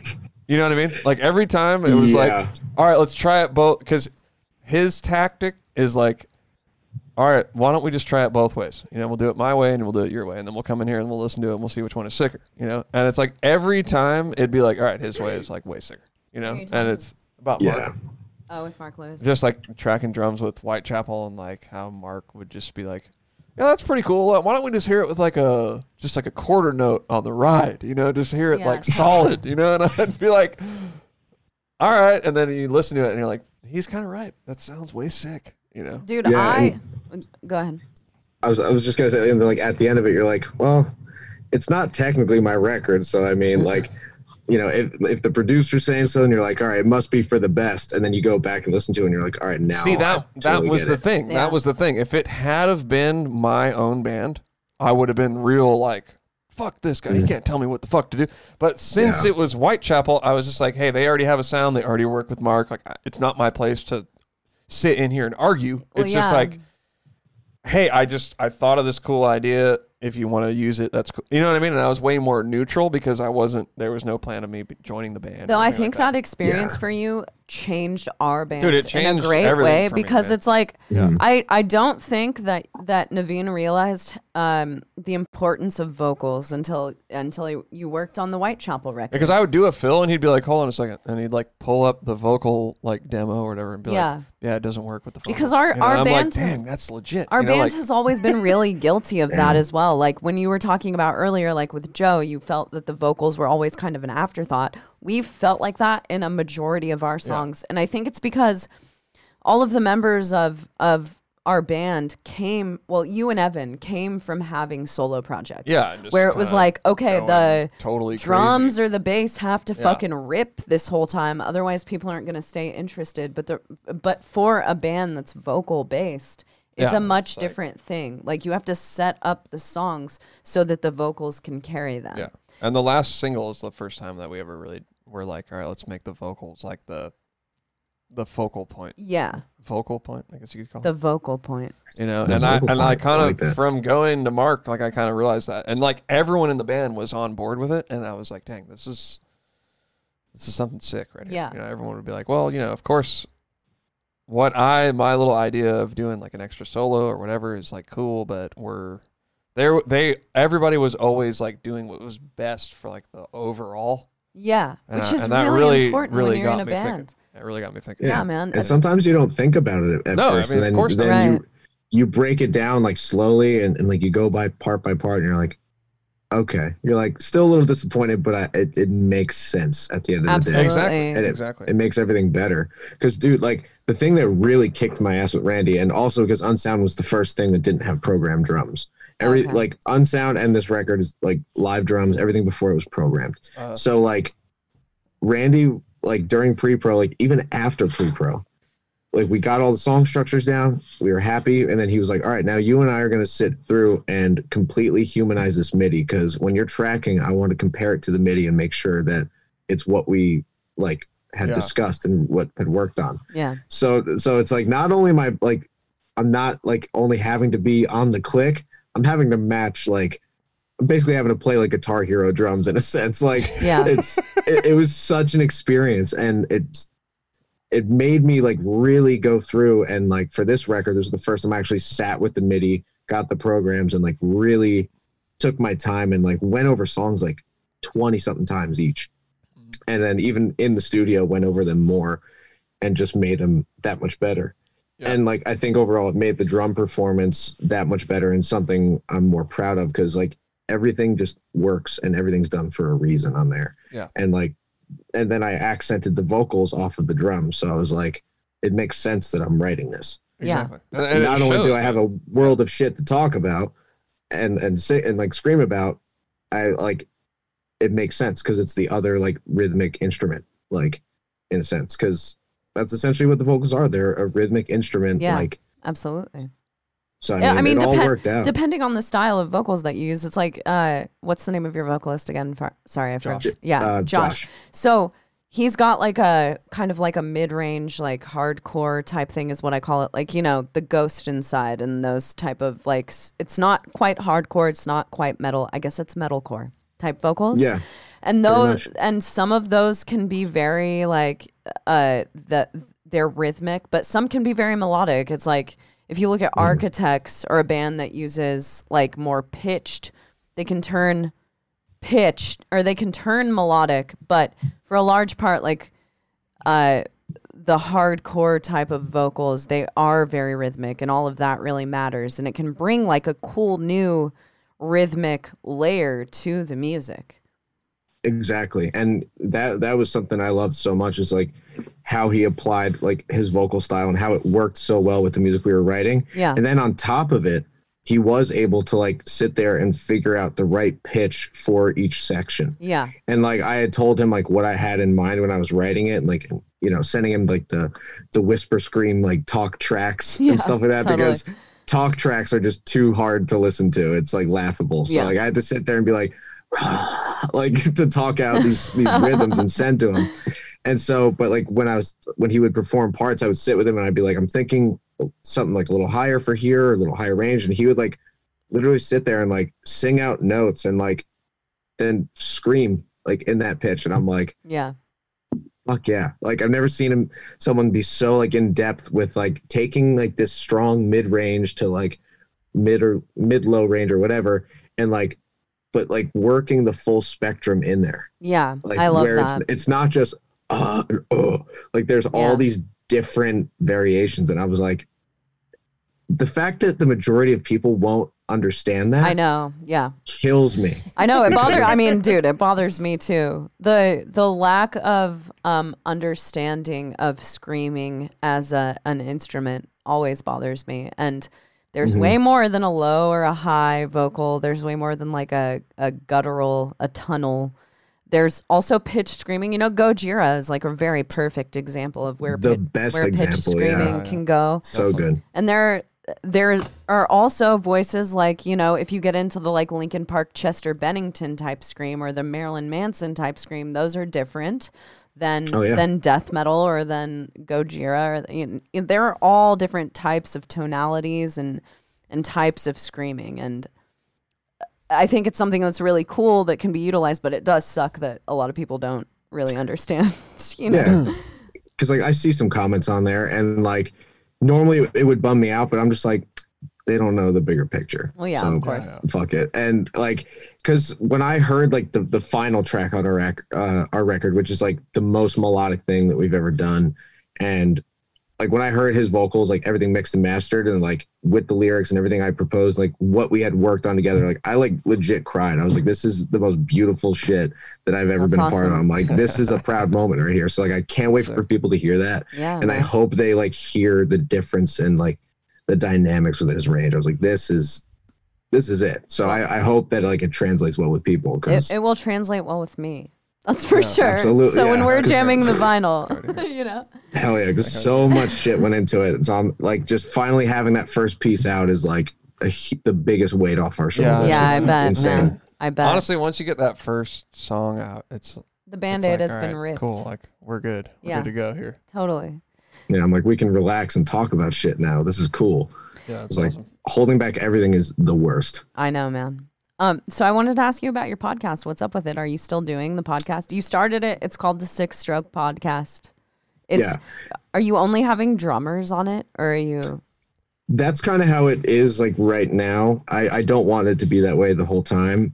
I do like having drummers who are also multi-instrumentalists, like you yourself. Yeah. And like so we talked basically like pretty extensively about, you know, how you were performing everything on the new record and shit. Yeah. And then, you know, but like, it's not going to be that way all the time. I think that's just how I had to start it off, because it was what I could talk to people about. But like, for sure, a couple other guests like that I have like on the list to come are like people I've toured with who are, you know, either the guitar player, the singer, or just whoever I kind of found myself the most close with. Yeah. But you know, I do take extensive breaks on it. I can't unfortunately stick to a schedule, since everyone's schedule and mine like conflict sometimes, and like just trying to make it work and trying to find the motivation sometimes with everything that goes on it gets tough. But so that's what's sick about having another person that to do it with. It's like, all right, well, if I'm not feeling it, Shaney's like, we got to do it.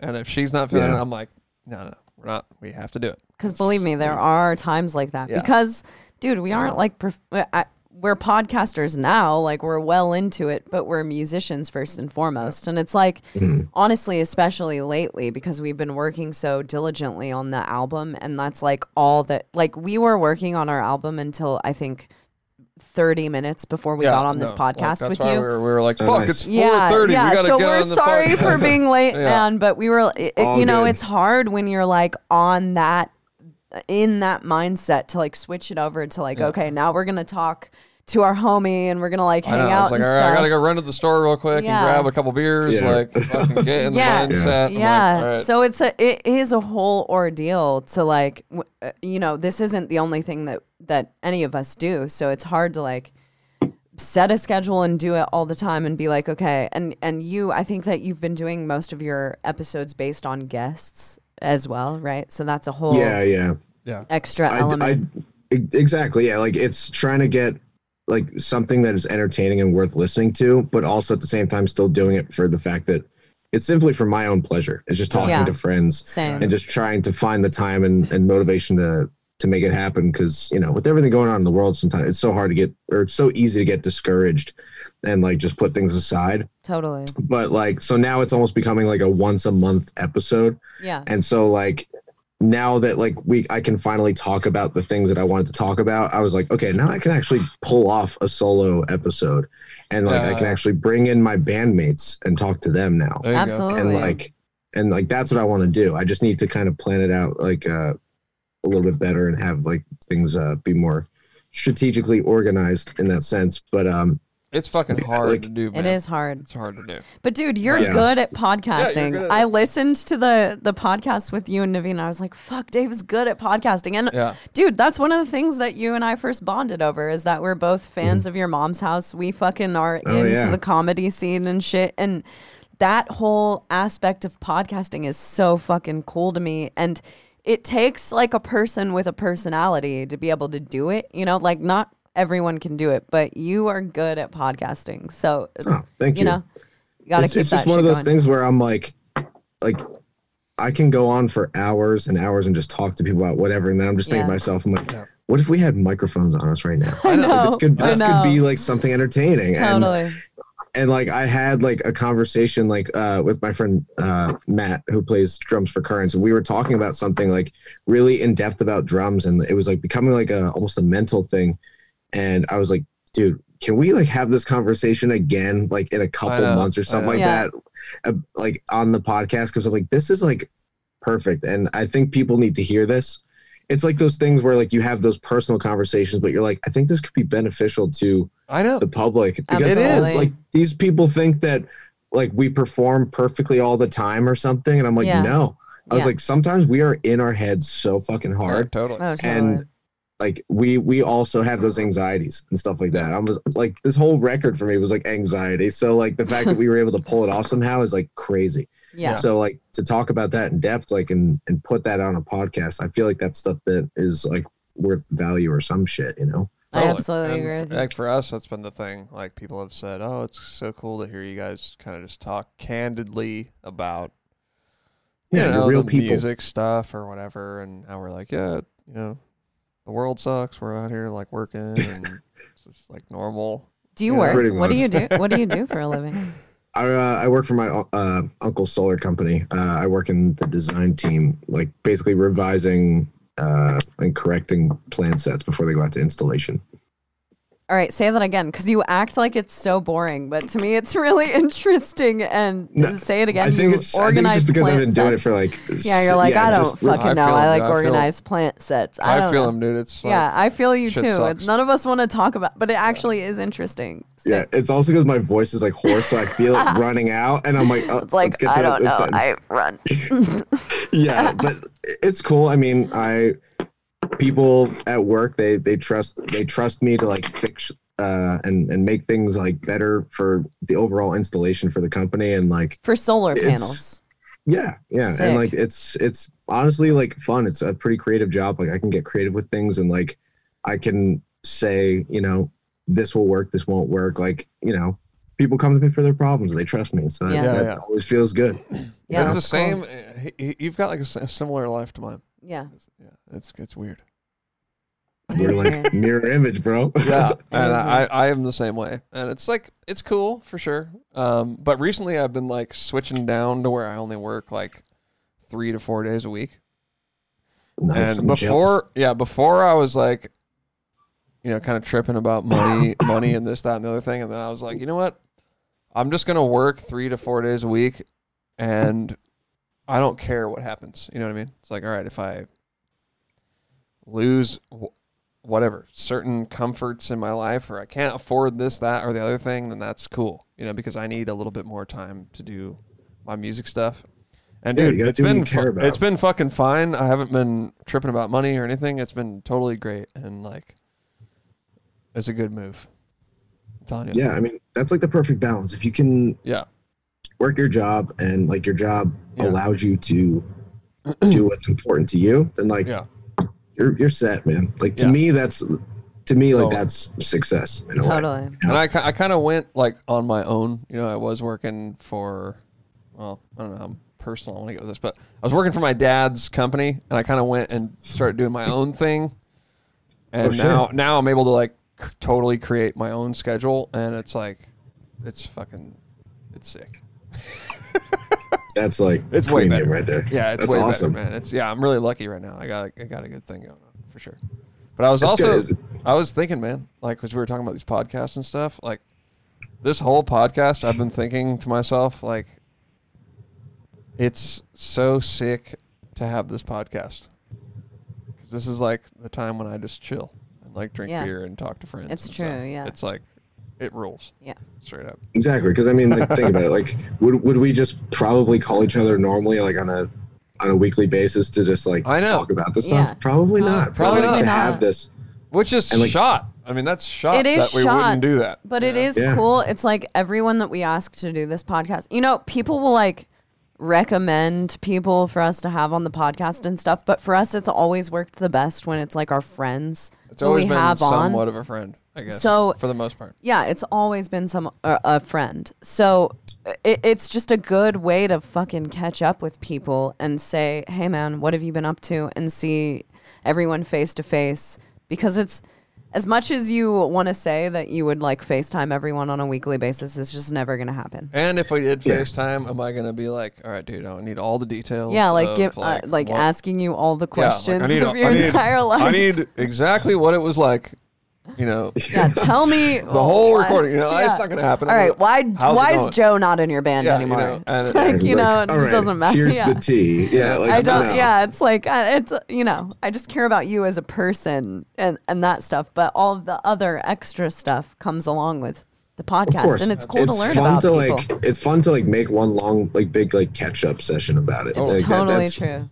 That's really the best part, and like the hardest thing I think sometimes is like for me, like when people will hit me up or something, and it's not like it's happening all the time, so I'm not trying to sound like a hot shot here, but it's like every now and then someone will hit me up and be like, really big fan of your podcast, man, would love to be a guest sometime. And it's somebody I don't know or never talked to, and I'm just like, hey man, thanks for checking it out. Thanks for the support, bro. Really appreciate it. Yeah. Thanks for the support, bro. Like, kind of have to ignore that second part of the question where I'm like, what do we talk about? Yeah, like, I know. it really is a thing for me to manage and make for like personal, friendly conversations. Absolutely. I have to say, I like kind of weaseled my way onto your podcast. You didn't even know. I did some mental jujitsu on you. Yeah, he was like, "Why the fuck isn't Dave?" Because you're like, he was like, "Yeah, I made a podcast," and I was like, Naveen was all sad. He was like, "All right, how come he hasn't asked me to be on it? What the fuck?" And then you posted about it, and I was like, "Oh, it's pretty cool, man, that you started a podcast." Dude, you totally got me. Oh my! Because the funny thing was, I was like preparing to ask you too, and I was like, "Dude, how funny would it be to just have like my local band, like local band friends, and be like, hey, here's my buddy Naveen. Like, you guys all know him, and he's sick. Like, here it is." People will be like, "Oh wow, he has legit drummers on there." And I was like, "Oh, it's cool. You started a podcast, man. Damn. Why aren't you asking your boy Naveen?" Yeah, like, because we're kind of like that. We're like embarrassed to like ask people to be on it, But on the other side, like, I think about that a lot. I think about how I'm like, well, how come he hasn't asked me to be on it? Yeah, I know. Like, because that was my initial response. Like, I was like, oh, he started a podcast. Why didn't he ask me? He should immediately ask me to be on it. You were like literally like number one on the list. I was like, I just got to see who I can like get at the right well, because time. there's all this like, mental shit like, where you're like, I don't know if he's gonna want to do the podcast. Because I'm thinking, okay, I'm asking my friends to be on there, and they're gonna be like, oh well, Naveen's trying to like make money on me or whatever, like get over yeah, because on we me. make money. But it's like this. from the like guest's point of view, it's like, dude, how come you don't ask me? What the fuck, And like, so I have to keep that in mind because sometimes, like I said, we're a little bit embarrassed to be like, hey, dude, would you do my podcast? Because it's like, I don't know, it sounds kind of corny coming out like, hey, dude, we do this podcast. You should be on it. That'd be cool. You know what I mean? It's like, corny. It sounds I corny. feel that all the time. And funny enough, I felt something similar like that. Like when you guys, you're like, yo, recommend us some guests. I think, Chaney, you posted, you were like, recommend some guests. And then I was like, yo, like, what's up? And then you were like, we'd love to make this happen. And then you guys had that long hiatus. I was like, well, I guess I missed my chance. Fuck. Damn, I know. And then you hit me up again. I was like, all right, here we go. You know what I feel bad about? It's better now. You know what I feel bad about? There were like probably 5 people I hit up before the hiatus that I have not hit up who were hella down to do the podcast who I haven't hit up since we came back, and they probably think that I hate them, but that's not really the case. It's just that I'm in the middle of writing an album and I'm so scatterbrained that I literally only in the last week have planned out our next month for the podcast, and usually it's week by week, but now it's I it's know like who Tuesday, we're having on Wednesday, for the we're next. like, all right, we need to probably get Yeah, it's well, like, I mean, we're not always. I mean, our podcast wasn't even really meant to have guests in the beginning. You know what I mean? I don't even know what our podcast was meant for. It was just going to be me and Chaney like talking about random shit, but then it just kind of became kind of cool to have a guest. Another thing is that people like you were saying that randoms will hit you up and be like, let me be a guest. And one thing about our podcast is that, like, when we started, we were having people come in real life and just hang out with us across the table. And when you don't necessarily know someone that well, that's an easy way to get to know them in real life. But over Zoom, it doesn't translate very well. Yeah, it can be so weird. Like, I fully agree. So like, I've been super hesitant over Zoom to have anyone that we don't know, and so far it's like we're asking good friends of ours because it's like, if we're not in real life talking, it's harder to keep the conversation going for some reason. I know it sounds weird, but it's like, it's hard to keep the conversation going if you don't really know a person. And a lot of people will come into the podcast thing and be expecting like a full-blown questionnaire experience, where podcasting is different than interviewing. We don't in that do way. like we're interview. I mean, I guess we ask people stuff, but we're not like. But it's literally things that come to our minds. Like, Like I've done some podcasts where I'll like get asked a question and then I'll like say the answer and then they'll like move on to the next question, and I'm like, dude, we could have just rapped on that question for like a half hour. Yeah. Like what? Yeah. Why are you moving on? Out for you in an email. Yeah. Like, why are you moving on? Like, let's talk about what. Because I'll say something and be like, it's kind of like a little seed, I'll like throw it out there, and it's like, dude, you blew it. I just threw that ball. You missed the fucking. You fucking blew it. I just threw that thing, and what the fuck, man? Straight. Whenever I have someone on mine, I just make like I have notes, but I just have like bullet points of like things I want to ask them, and then like we go off on it. Yeah. Not just like answer the question, and it's not like I'm looking at the notepad like, all right, cool, wrap it up. Like I want to talk about this in depth, like, and go back and forth and make it a casual conversation. It's just that I don't forget these things. But like just interview-based podcasts are pretty lame. Like they're meant to be just a casual conversation. I know. And I always thought that about like just back in the day, whenever like my band would get interviewed or whatever, I'm like, what's up with these people? I know. It's like, why are you asking me what I play? Dude, I know. And it's like, for me, it's like, don't you guys realize that I've been asked what it's like to be a girl in a band for the last 13 years of my fucking life? Like, you can log on to the internet and just look up, what does Chaney Crab think it's like to be a girl in a band? And you could come up with an answer, It's like very non-inventive questions that people are coming up with. I'm sure after like the second or third time, you're like, I don't want to answer this ever again. Yeah. Like, I mean, it seems like so patronizing in a sense where it's like, God. Well, it's also one of those questions where it's like, okay, well, I've never been a guy in a band, so I don't know the fucking difference between being a girl in a band and being a guy in a band, because I've never like been a dude in a band. But it's it's one of those situations where it's like we're all in a band.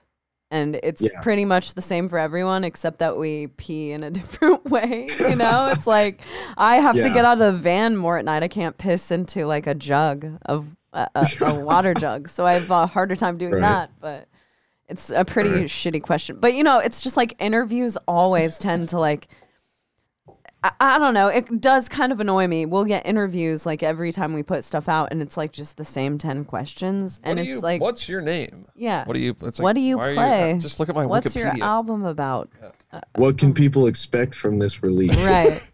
It's like music. It's more mature. We feel good about it. It's heavy. It's melodic. And then like everything Entheos is. Yeah, like, you say all of those catchphrases. You know, like what's gonna get them? Yeah, with like a corny question, it's like anything you say just sounds corny, you know? Dude. Like, okay. And dude, like when I was a kid, I was like dying to do those interviews. And like now, if I ever get like those questions, I'm like, God, now I get it. Well, when you were a kid, if you would have asked those questions when you were a kid as an interviewer, it would have been hella cute and people would have been, you know.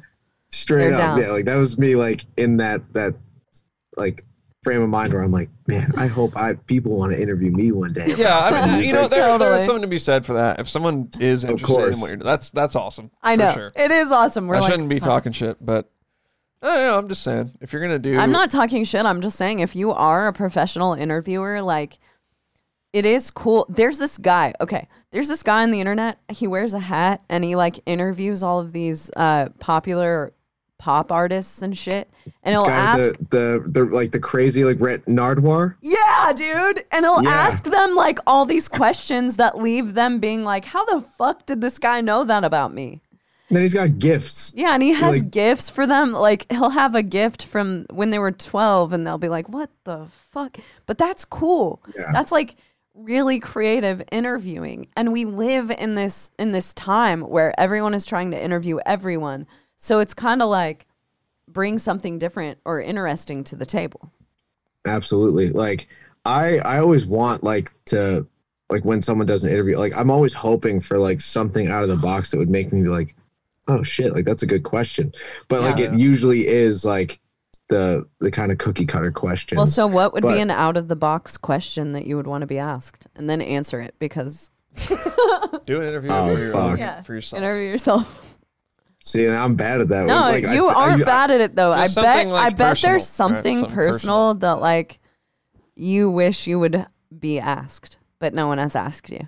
Yeah, and like it'll probably happen years later when I forget about it, and then someone will ask me, and I'm like, "Holy shit! Like this is awesome! Like that's I don't know. I just want to be like semi mind blown in an interview at least once, or just to say like, damn, that's a great question. Yeah. So do you know what it would be? What would you ask? That's not going to happen today. So what would you ask yourself? Here's a mind blowing question. Dave? What would you ask yourself if you're in an interview with yourself? Damn. Oh my God. Yeah, this is like being put on the spot, like hardcore. All right, I'll think of it too. Let's see. I don't know. Naveen. I don't know. I'd have to get asked the question, right? I know. It'd have to be. Yeah, I really don't know. That's all right, well, Chaney, what's your question? Stumper. What's your question? I don't know. So none of us know. It's a question that nobody can have the answer to. It's a common thread all the way around. What's the most like defining point in your life that made you choose doing metal over doing any other kind of music? Because I would say that this is a very hard road to follow. I can name that easy. Dude.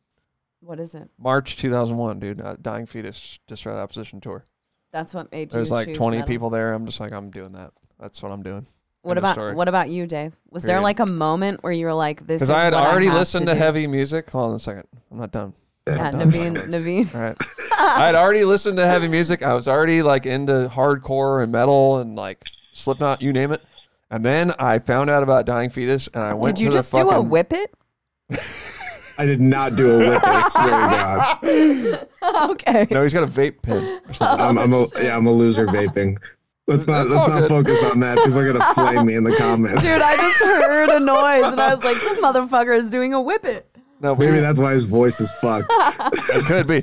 Dude, I kind of like, I don't even smoke, but I was like, damn, this vape thing seems pretty sick. No, it doesn't, man. So I got... No offense, Dave. I got a vape. I know I suck. I'm sure that your vape... vape. No, I mean, you don't suck. Your vape, I'm sure it tastes like candy or I know, I wish I could birthday smell cake. it. Caramel. Are you a caramel guy? No, I'm like a...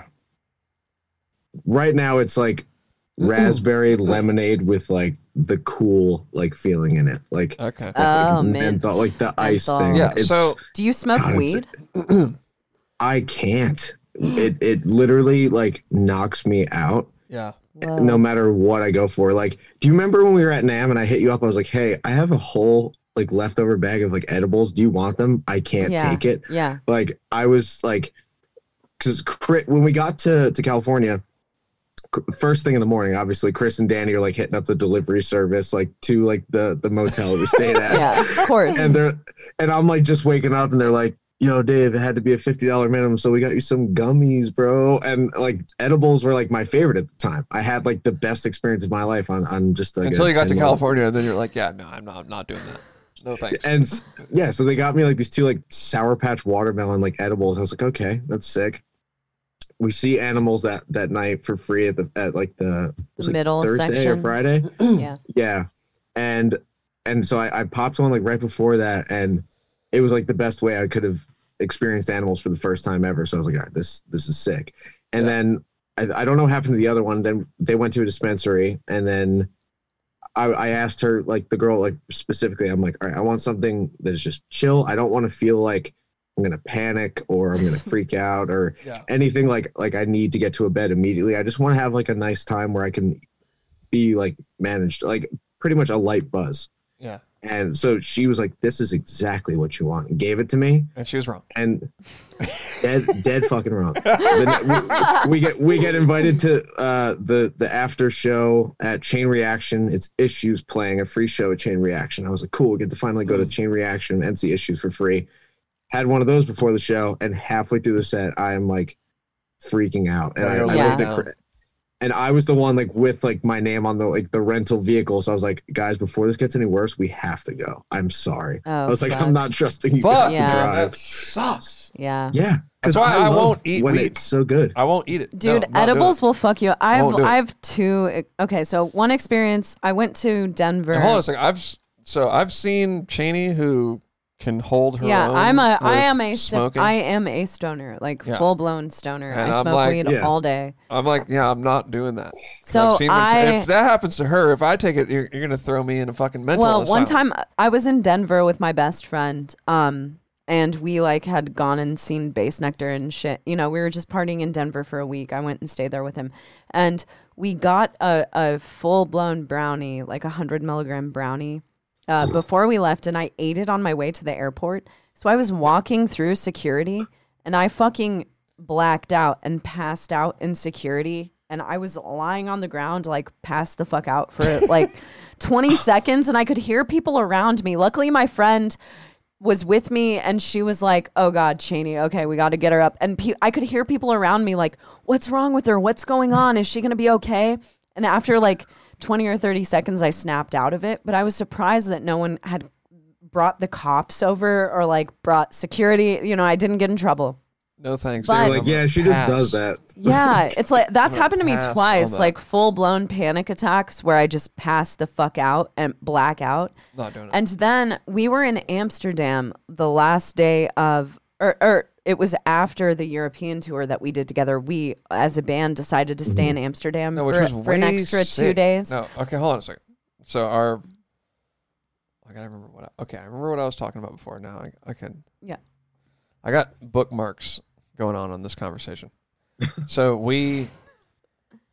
it was cheaper to fly out of Amsterdam. It was cheaper to fly So out of what Amsterdam. we did was tour ended in Dusseldorf. Dusseldorf, and we're like, all right, let's go. We rented a minivan. Yeah. And we put ourselves and all the shit that we brought in the minivan, and then we went and stayed in a hostel in Amsterdam. And For dude, 2 I fucking Well, we stayed for 2 days, but the band stayed with us for a day. And Shane and I were like, we're gonna stay for a couple days. And Yeah. dude, I think about that all the time because you guys our sleep schedule, if you want to call it that, on that tour was stay up till like 9 a.m. and then Yeah, it was like a very drunk. It was like and insanity. Like, this is a problem. And it was a tour which filled is funny with because shenanigans. when you met me, it was And like me. it was honestly bouncing back from that. Like, Yeah. all right, I've done. Yeah, you were like one beer. Or Yeah. you're Yeah, like, I have one or two drunk days. Yeah, Oh, dude, yeah. It was you met us at the fittest that both of us have ever that been. was because of what we did in Europe. It was because we got so fucked Yeah, up in I, like, Europe that we gained- felt like total like yeah, losers. like gained like heaviest in my life. Like, okay, this is horrible. And Like, we were just I'm like gonna- drinking, and there were poppers, and it was a really like dude, I added it up. I shenanigan-filled added it up, tour. and I was like, I think I drank 10 to 20 drinks a day. yeah. And I'm not trying to brag. I'm not trying to Well, we brag. were I'm not trying to existing, brag. like- That's what I did. We were existing like aliens. Yeah, it was like weird. there was It was weird. You know, you get all kinds of free beer there. We were getting a bottle of scotch every single night. Every band gets a bottle every Yeah. night in Europe. So like Beyond Creation would get like a bottle of whiskey, and Gorod would get like vodka or Yeah, some they're shit. French And and they're then, you know, insane- people would get insane. wine, and we would have scotch, and we would all be trading drinks every night. And everyone on the tour liked to party. Like Yeah, there it was not bad. one Usually person there's who like was sober. a band who's like on like Who's, in like, Europe, looking you'll- down yeah, on you. who'll- Usually this there's was, a like, band is bad. like, these people fucking suck, like they're drunk every night. But this was like This was like every all single of us person were fucked up just every down to night. go. Like, dude, there were several nights on that tour where we would like stay up and we were blasting music through the bus while it was like roaming around Europe, and we would be putting on a light show because you can like click lights on the bus. Yeah, like so we a- were like playing dance music. And like 20 different fucking fucked up people were like, yeah, screaming and putting on And then the it's light like you show. open the blinds and it's like it's light outside. Yeah. So we were really, bad. you met us like when we were So yeah, bouncing coming- back from I was that. like, all right, we did that. Now we're gonna go militant, But- like workout people. But Like we're gonna the fucking last night of that tour, we went to Amsterdam in a van. We decided to stay in Amsterdam. We went through the red light district and everything, and we were drinking. And it's like, honestly, the red light district isn't as cool as I would have imagined She ain't got because her shit let I down was by so bummed because there were so many hot girls, but it's like they were all on their cell phone. They're all like sitting on their yeah. phone, like, you know, whatever. So anyway, we were walking through the whole red light district and everything, and as we were walking back to our hostel, I think it was Travis found like a wrapped brownie, like Astro brownie, hella weed brownie on the ground. So Oh, me shit. and Tim and Travis and Michael, our sound guy, all split it. And And I'm like, we no, it was part in probably that, like obviously. it was probably like 4:00 in the morning when we went to bed, and none of us woke up until 3 or 4 the next day. Like we were so Just fucked up. It was the toasted. craziest, dude. And we split it. I was so fucked up. Like Yeah, no, it was not the edible. craziest edible I've ever taken in my life. But long story short, even though I told the long version, edibles just fuck with you in a totally different way, man. They're just a Yeah. totally different I drug. won't do that. But the funniest thing is, like, the first one I ever had, we were on tour, and it was Thanksgiving, and they found a dispensary. We were in Colorado. I don't remember what part exactly, but like the show the next day was or the day before, I can't remember. It was in Denver, and so they all go to the dispensary. Joe gets like the full like 100 milligram bar. It's like breaks off into 10 milligram pieces, and like, you know, Chris and Danny are turning around like, hey, Joe, you want to share a little or something like that? He's like, no, fuck you guys. I'm eating the whole thing. Oh, no. And he's like eating the whole thing. And I'm like, No. Oh my my God. god, dude. and then he just looks over at me and he's like, hey, Dave, happy Thanksgiving. Ha, ha, ha. And gives me like a piece. And I'm like, for real? And everyone's like looking at me like, you gonna do it? I'm like, yeah. He just kindly gave me like a piece of it. So like I took it. And we went to a Chinese buffet because it was the only thing that was open on Thanksgiving. And how much did you eat? And- You had the munchies up in there.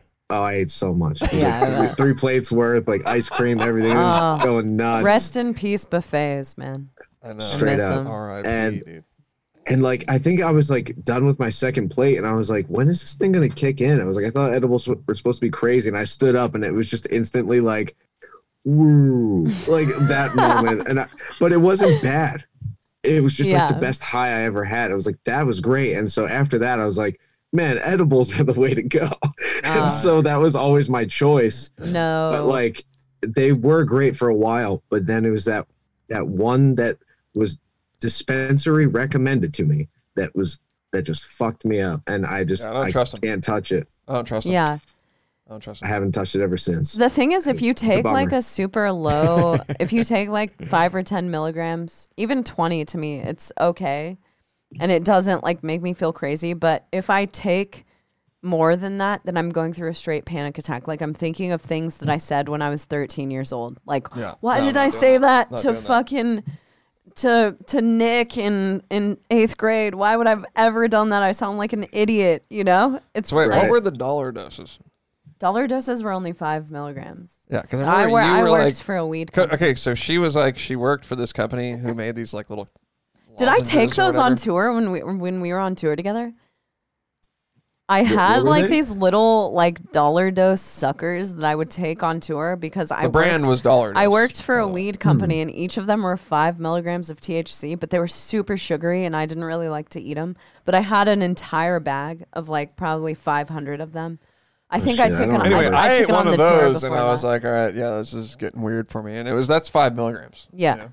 Yeah. But I like smoking weed. I'm not trying to eat it. That's not my thing. Yeah, weed fucks me, like straight up smoking weed fucks me up too. But I have to realize I lied. I have to call myself out on it. I have had it like twice since then. But because I think 3 or 4 of my aunts on my dad's side, they all have like medical cards. And so like they're like ripped all the time. And it's just so funny like seeing way later in life just my aunt like just ripping a pen or like they're like we got these cookies, but they're like protein, like weed infused, like protein cookies.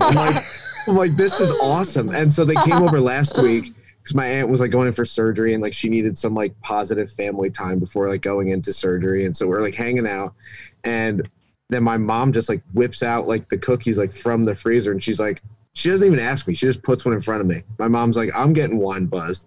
Aunt Liz is getting, ripped. So join us. And I was like, okay, because it was like those were the lighter doses, but my aunt was like, dude, she could take the amount that could like knock out a hippo and be fine. Yeah. Like she's just like, her tolerance is so high. So I took that and it was like pretty normal at first. Then I like finished a beer and then it like kicked in. Oh yeah. And like it wasn't bad, but I was like, oh, this is perfect. Like this feels good.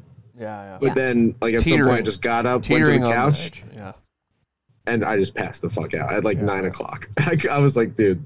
It's the best sleep. I'll tell you that much. It is really good sleep.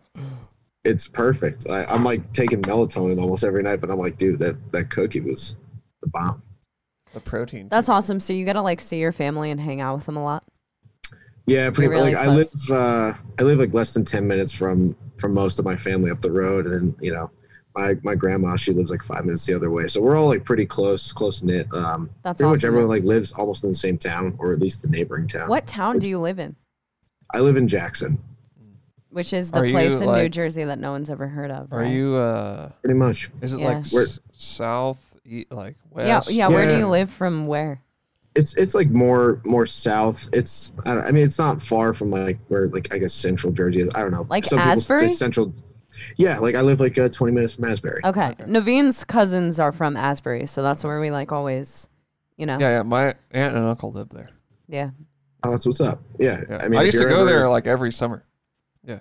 Dude, next time you're there, hit me up. I'm literally not far at all. Yeah, we gotta go to fucking beer garden. Beer garden, dude. Yeah. Beer garden is so sick. Oh, you've been there? I've actually only been there once. Bro, that place fucking rules, man. I have a world of places to show you in Asbury. That one street that it's on, like, it's on like I think Lake Ave, but if like you just cross over the next block, Cookman Ave, everywhere is great. Like Tallulah's Pizza. Yeah. But that fucking burger that they have at Beer Garden is like the only burger I've ever eaten with my eyes closed because it was just perfect the whole time. I was like, this is. I think we just got like pretzels. I think we got a pretzel, because we were going to get dinner later that night. So do you feel like, is Jersey like a part of you? Are you Jersey? Yeah, I'm not like Jersey representative. He's super Jersey. But you like, if I saw you on the street, I might be this guy's Jersey, Maybe. I don't know. I'm always curious. No, you don't have like a crazy Jersey accent or anything, but there's just like a thing about you kids from Jersey. I guess so. Yeah. You like beat down metal and shit. You like there's Yeah, there's that for sure. Sometimes we like garbage music, but then we also like we have our preferences and our tastes, and we have that signature attitude. But yeah, it definitely lives within us. But yeah, I don't know. I just born and raised here, and I'm comfortable here. Like it wouldn't. I don't know. It doesn't really cross my mind often. Like, where would I move to, or like where's like my future? I'm like, I wouldn't be upset living here. Yeah, it's expensive and stuff, but like, well, what's expensive, bro? Well, I mean, I still live with my parents, so I'm that guy. But I mean, but what's like rent? Okay, so for what we have here, we have a 3-bedroom, 1-bath house. What would that cost in Jersey to rent? Doesn't know. Doesn't know the market. I don't know for sure, but I mean, like, you guys like are living comfortably where you're at. Like $2,000, $2,000. Probably a little bit more than that. No fucking way. Yeah, it's the same as here. See, that's the thing. It's like insane. We start to think about moving away, and it's like, well, anywhere else where we had this set up, it would cost the same. Yeah, we've got kind of a deal where we're at. Right yeah, now. I mean, I know for a fact I've seen like some 1-bedroom apartments that just look like shit that are like $1,200 to $1,500 a month. Holy shit! It sucks. Yeah, that's legit. So that's why I'm just like really saving up. And like the thing is too, it's like I don't know like how I would be like really just kind of like living completely on my own.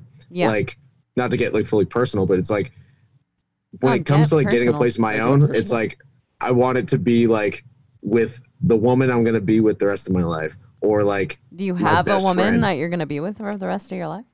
Not now. So ladies, if you're watching this, hit me up. Yeah. Dave's a good guy. He's got a good haircut. He's clean. He's from Jersey. He is confirmed. Which means it'll confirmed owns 1 pair of Yeezys. Confirmed owns Yeezys. Yeah. So if you're a ratchet ass bitch, so you can sell it. Yeah. If you're ratchet, you can steal his Yeezys and sell them. Oh my god. Yeah, I don't know. It's like either like I want to be like with the person I'm going to be with like for the rest of my life, or hopefully the rest of my life, and then or like just a best friend. But it's like the best friends that I have are also like in positions where it's like they are still young, and their parents like understand. They're like, well, we're not trying to kick you out of here. Are you like having you here? Are you that kind of guy though? Are you like looking for love, or are you looking for a Tinder date? Are you like on Tinder like ghosting people? Sad to admit, I'm on almost all of them, but like I don't pay attention to them right now. It's he's gonna ghost you. He's gonna ghost you. No, he's not ghosting. He's looking for love, dude. Oh, he's looking for love.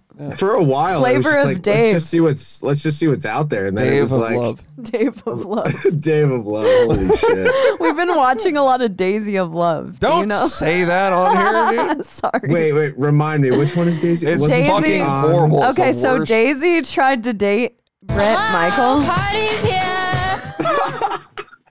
Yo, Daisy tried to date Bret Michaels, I think, and she got rejected. So then she has her own show called Daisy of Love, and we've been watching that. Are you like the type of guy who would like go on Daisy of Love and?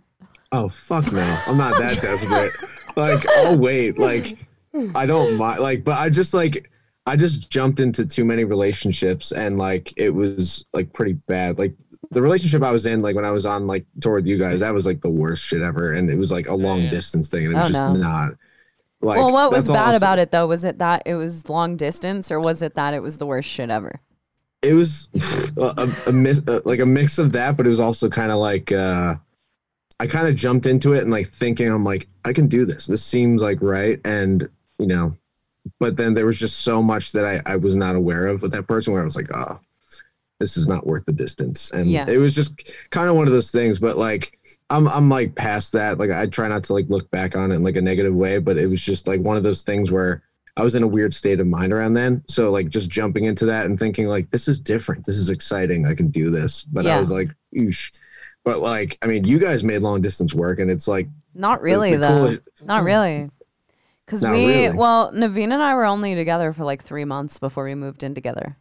So we made long distance work from California and Iowa, and For like a literally, couple months. I think it was like the fuck first this. time that we had hung out for 2 weeks straight. We were living together. Yeah. So that, Damn. but to Roll be the dice. fair, there were Roll a the lot of. dice on that one. To be fair, there were a lot of people. I think. Well, I don't think there were a lot of people, but I think that there were people around us who may have been like, I don't know what these two are getting themselves into. Oh, you know, probably everyone. Yeah. I mean, come on. so if you're a normal, it doesn't always seem. if you're like, a normal human being, you're gonna be like, what the fuck is going on here? This but is we've insane. been, now Yeah. we've been together for 10 years, so it's like That's know, amazing. So yeah. haters can So- fucking suck it. yeah, but. Straight up. Here's what I will say though, that is something from our relationship is that it always felt right. Like there was never Yeah. any snag at the beginning. Now there are snags perfect. every day. Now I'm like, Little what am I snags doing here with and this there. guy? Kinda just- But you know, it's like when you know, you actually do know. And I know that sounds like super weird to say, but it's like Naveen and I very much knew that it's like magic. The next album, your next album should just be called Antheos, a It's love just story. about a love story. God. But you know what I mean? It's like when it does sound cheesy, but it's like when you know, you actually do know. And I'm assuming, know. I'm not going to go out there and like be this crazy like person, but I'm assuming that in the relationships that you had, you might have like had a little hunch in the back of your mind that it's like, I don't know, but I'm still going to try. Here, yeah. It's possible, you know. I mean, like I was like in like a one relationship for like 4 years, and like it was just like I was kind of like thinking about other things. Like, unfortunately, like I was kind of in a bad mental state like around then, so that like definitely pushed like that towards the end. And then it was not long after that, like not long at all, when like the whole long distance thing came into play, and I was just like, yeah, let's go. I need something fresh and different. And like, that's what like made me realize kind of later on, like after finding out other things, I was like, yeah, this is not right for me and not right for like my mental health. Like I need to be going the opposite direction and like try to make something actually possible work. Well, Like you're also a touring guy. And I can't imagine that it is like fun to be a touring guy who's in a relationship. It can be it was kind of tough. But like, you know, now I realize that it wasn't as hard as I thought. I wasn't trying, or I wasn't putting in the effort to making it work as much as possible. Like I wasn't being like a piece of shit, like out on the road, or like wasn't like cheating on my girlfriend or that. Like I despise that shit. Yeah. But like, I actually just remember you talking about your girlfriend because I think that she was like going to come out to a date on the tour or something. So yeah. And it was just like, you know, one of those things where like I was always respectful on the road. Like I never like I don't understand like people sometimes how they could just be like, oh dude, I'm out on the road. It happens. I'm like, I'm like, you're just not trying. Yeah. Well, it's also what like, happens when like alcohol and drugs come into play. It's not you know, it's like 100%. Also, if there's like a little tour is like winning the lottery, you know, it's like whatever little thing is in there, it's going to just get amplified like by a million. Yeah. right? It's like if there's a chance. Yeah, like I was saying, like that at home you wouldn't want to be with that person. Then on tour, it's like that's it. Yeah, it's it. It's not gonna happen. So like I said, it's like okay, maybe at home I like to drink like five drinks would be like a crazy night or whatever. Yeah. Then on tour it's gonna be 15 drinks. Right, is a crazy night. Yeah. You know what I mean? Like it's amplified. It's like it's everything. Everything's amplified for sure. Exactly. Yeah. So if you have some sort of thing where you want to maybe get with some other girls or whatever, that's in the back of your mind. And you go on tour, it's not gonna. You're gonna just. You're gonna go. Yeah, You're gonna go. You know, like the fucked up thing was always it was like when I was in a relationship, there would be like that one weird show like every once in a while where like it was only when I was in a relationship. I'd be at merch and then like some girl would approach me, and like she'd be like, "Hey, my friend thinks you're cute." I just see like the girl standing behind like at the bar, and I'm like, you're like, oh no. I'm like. Why does this happen to me like when I'm in a relationship? Because now I just feel like guilty in a sense that I'm like even like okay, what's up? Like it was just one of those things. But like that when I was single, it'd be like no one would like bat an eye at me. I'm like, man, what is going on? Like the world is the world is twisted. Right. That's how it is, man. Out there, that is on how tour, it is, dude, for sure. But are you guys like talking about tour or probably not? Right? It's just like not a thing that's gonna happen or. We definitely talk about it sometimes. Like there's like, some hey, things, we might go on tour sometime in the future. Yeah, I like, wish we could go on tour again together. That'd be sick. I know. Yeah. Yeah, I can't like say what it is like on air, like, but like we did get like one offer for something like next year in the spring. So like hopefully that works out because it would be incredibly sick. And then there's just been other talks about little things that could possibly work. Yeah. But like we did get an actual offer for something next year. So that's awesome. As long as things work out and people take the proper precautions, and hopefully we can make that happen because that'd be sick, dude. That'd be so sick. Bucket list thing. Yeah. I mean, even me, I'm like kind of jaded, and I'm like the type of guy to be like, oh, whatever, shows, or I don't care. But even me at this point, I'm kind of like, fuck, I'm ready to go do something for real. Yeah, it would feel so good to just get back on stage, man. Yeah. I know. If the world was like, all right, everything's unlocked, we're good to go, like next week, I'd be like, let's go. Time to go. Yeah, let's fucking do it, man. Yeah, it'd be cool. Yeah. Hell yeah. Cool. I'd be like 100% practice mode again, like all the time. Right. Yeah. That is I'm true. unfortunately taking bigger breaks from practice than I should be right now. It's just like, some days I get home, I'm exhausted, and other things in the equation, and I'm just like, I don't want to play right now. You got to cut a playthrough for that new song, man. What's up? I know. I'm trying to see that. Yeah, definitely gonna do playthroughs right this time. Yeah. 100%. Yeah. I care about this record too much to not put out like playthroughs for it. Like, yeah, totally. That'd be and sick. I'm pumped to do it. I want to see it. Yeah, I think I'm gonna have Austin Archie shoot him because dude, he does great like video work for playthroughs and shit, which I was never like fully aware of. Yeah. Then he was like, awesome. dude, hit me up to shoot him. And I was like, yeah, let's do it. And then get our producer to like record him. Yeah, absolutely. Be perfect. That'd be amazing. We should definitely do that. Hell yeah. Definitely. All right, man. We're at 2 hours and 10 minutes, so we're probably gonna. This This might be our longest podcast ever. I don't know. No, I think we've had like a 2.5 hour. Oh, maybe. I don't know. It's nearing. This is up there. It's nearing, but we love you. Awesome. We love your band. Yeah, man. And we love having you on, man. So thank you for coming on. Love you guys too. Thank you for having me. This was a lot of fun. Hell yeah. All right, man. Well, we'll link everybody to all the Sentinel shit because it's a band we think you guys need to listen to. Like you gotta hear Sentinels. All right, brother. We'll check you out soon. Peace. Have a good week. Peace. You too.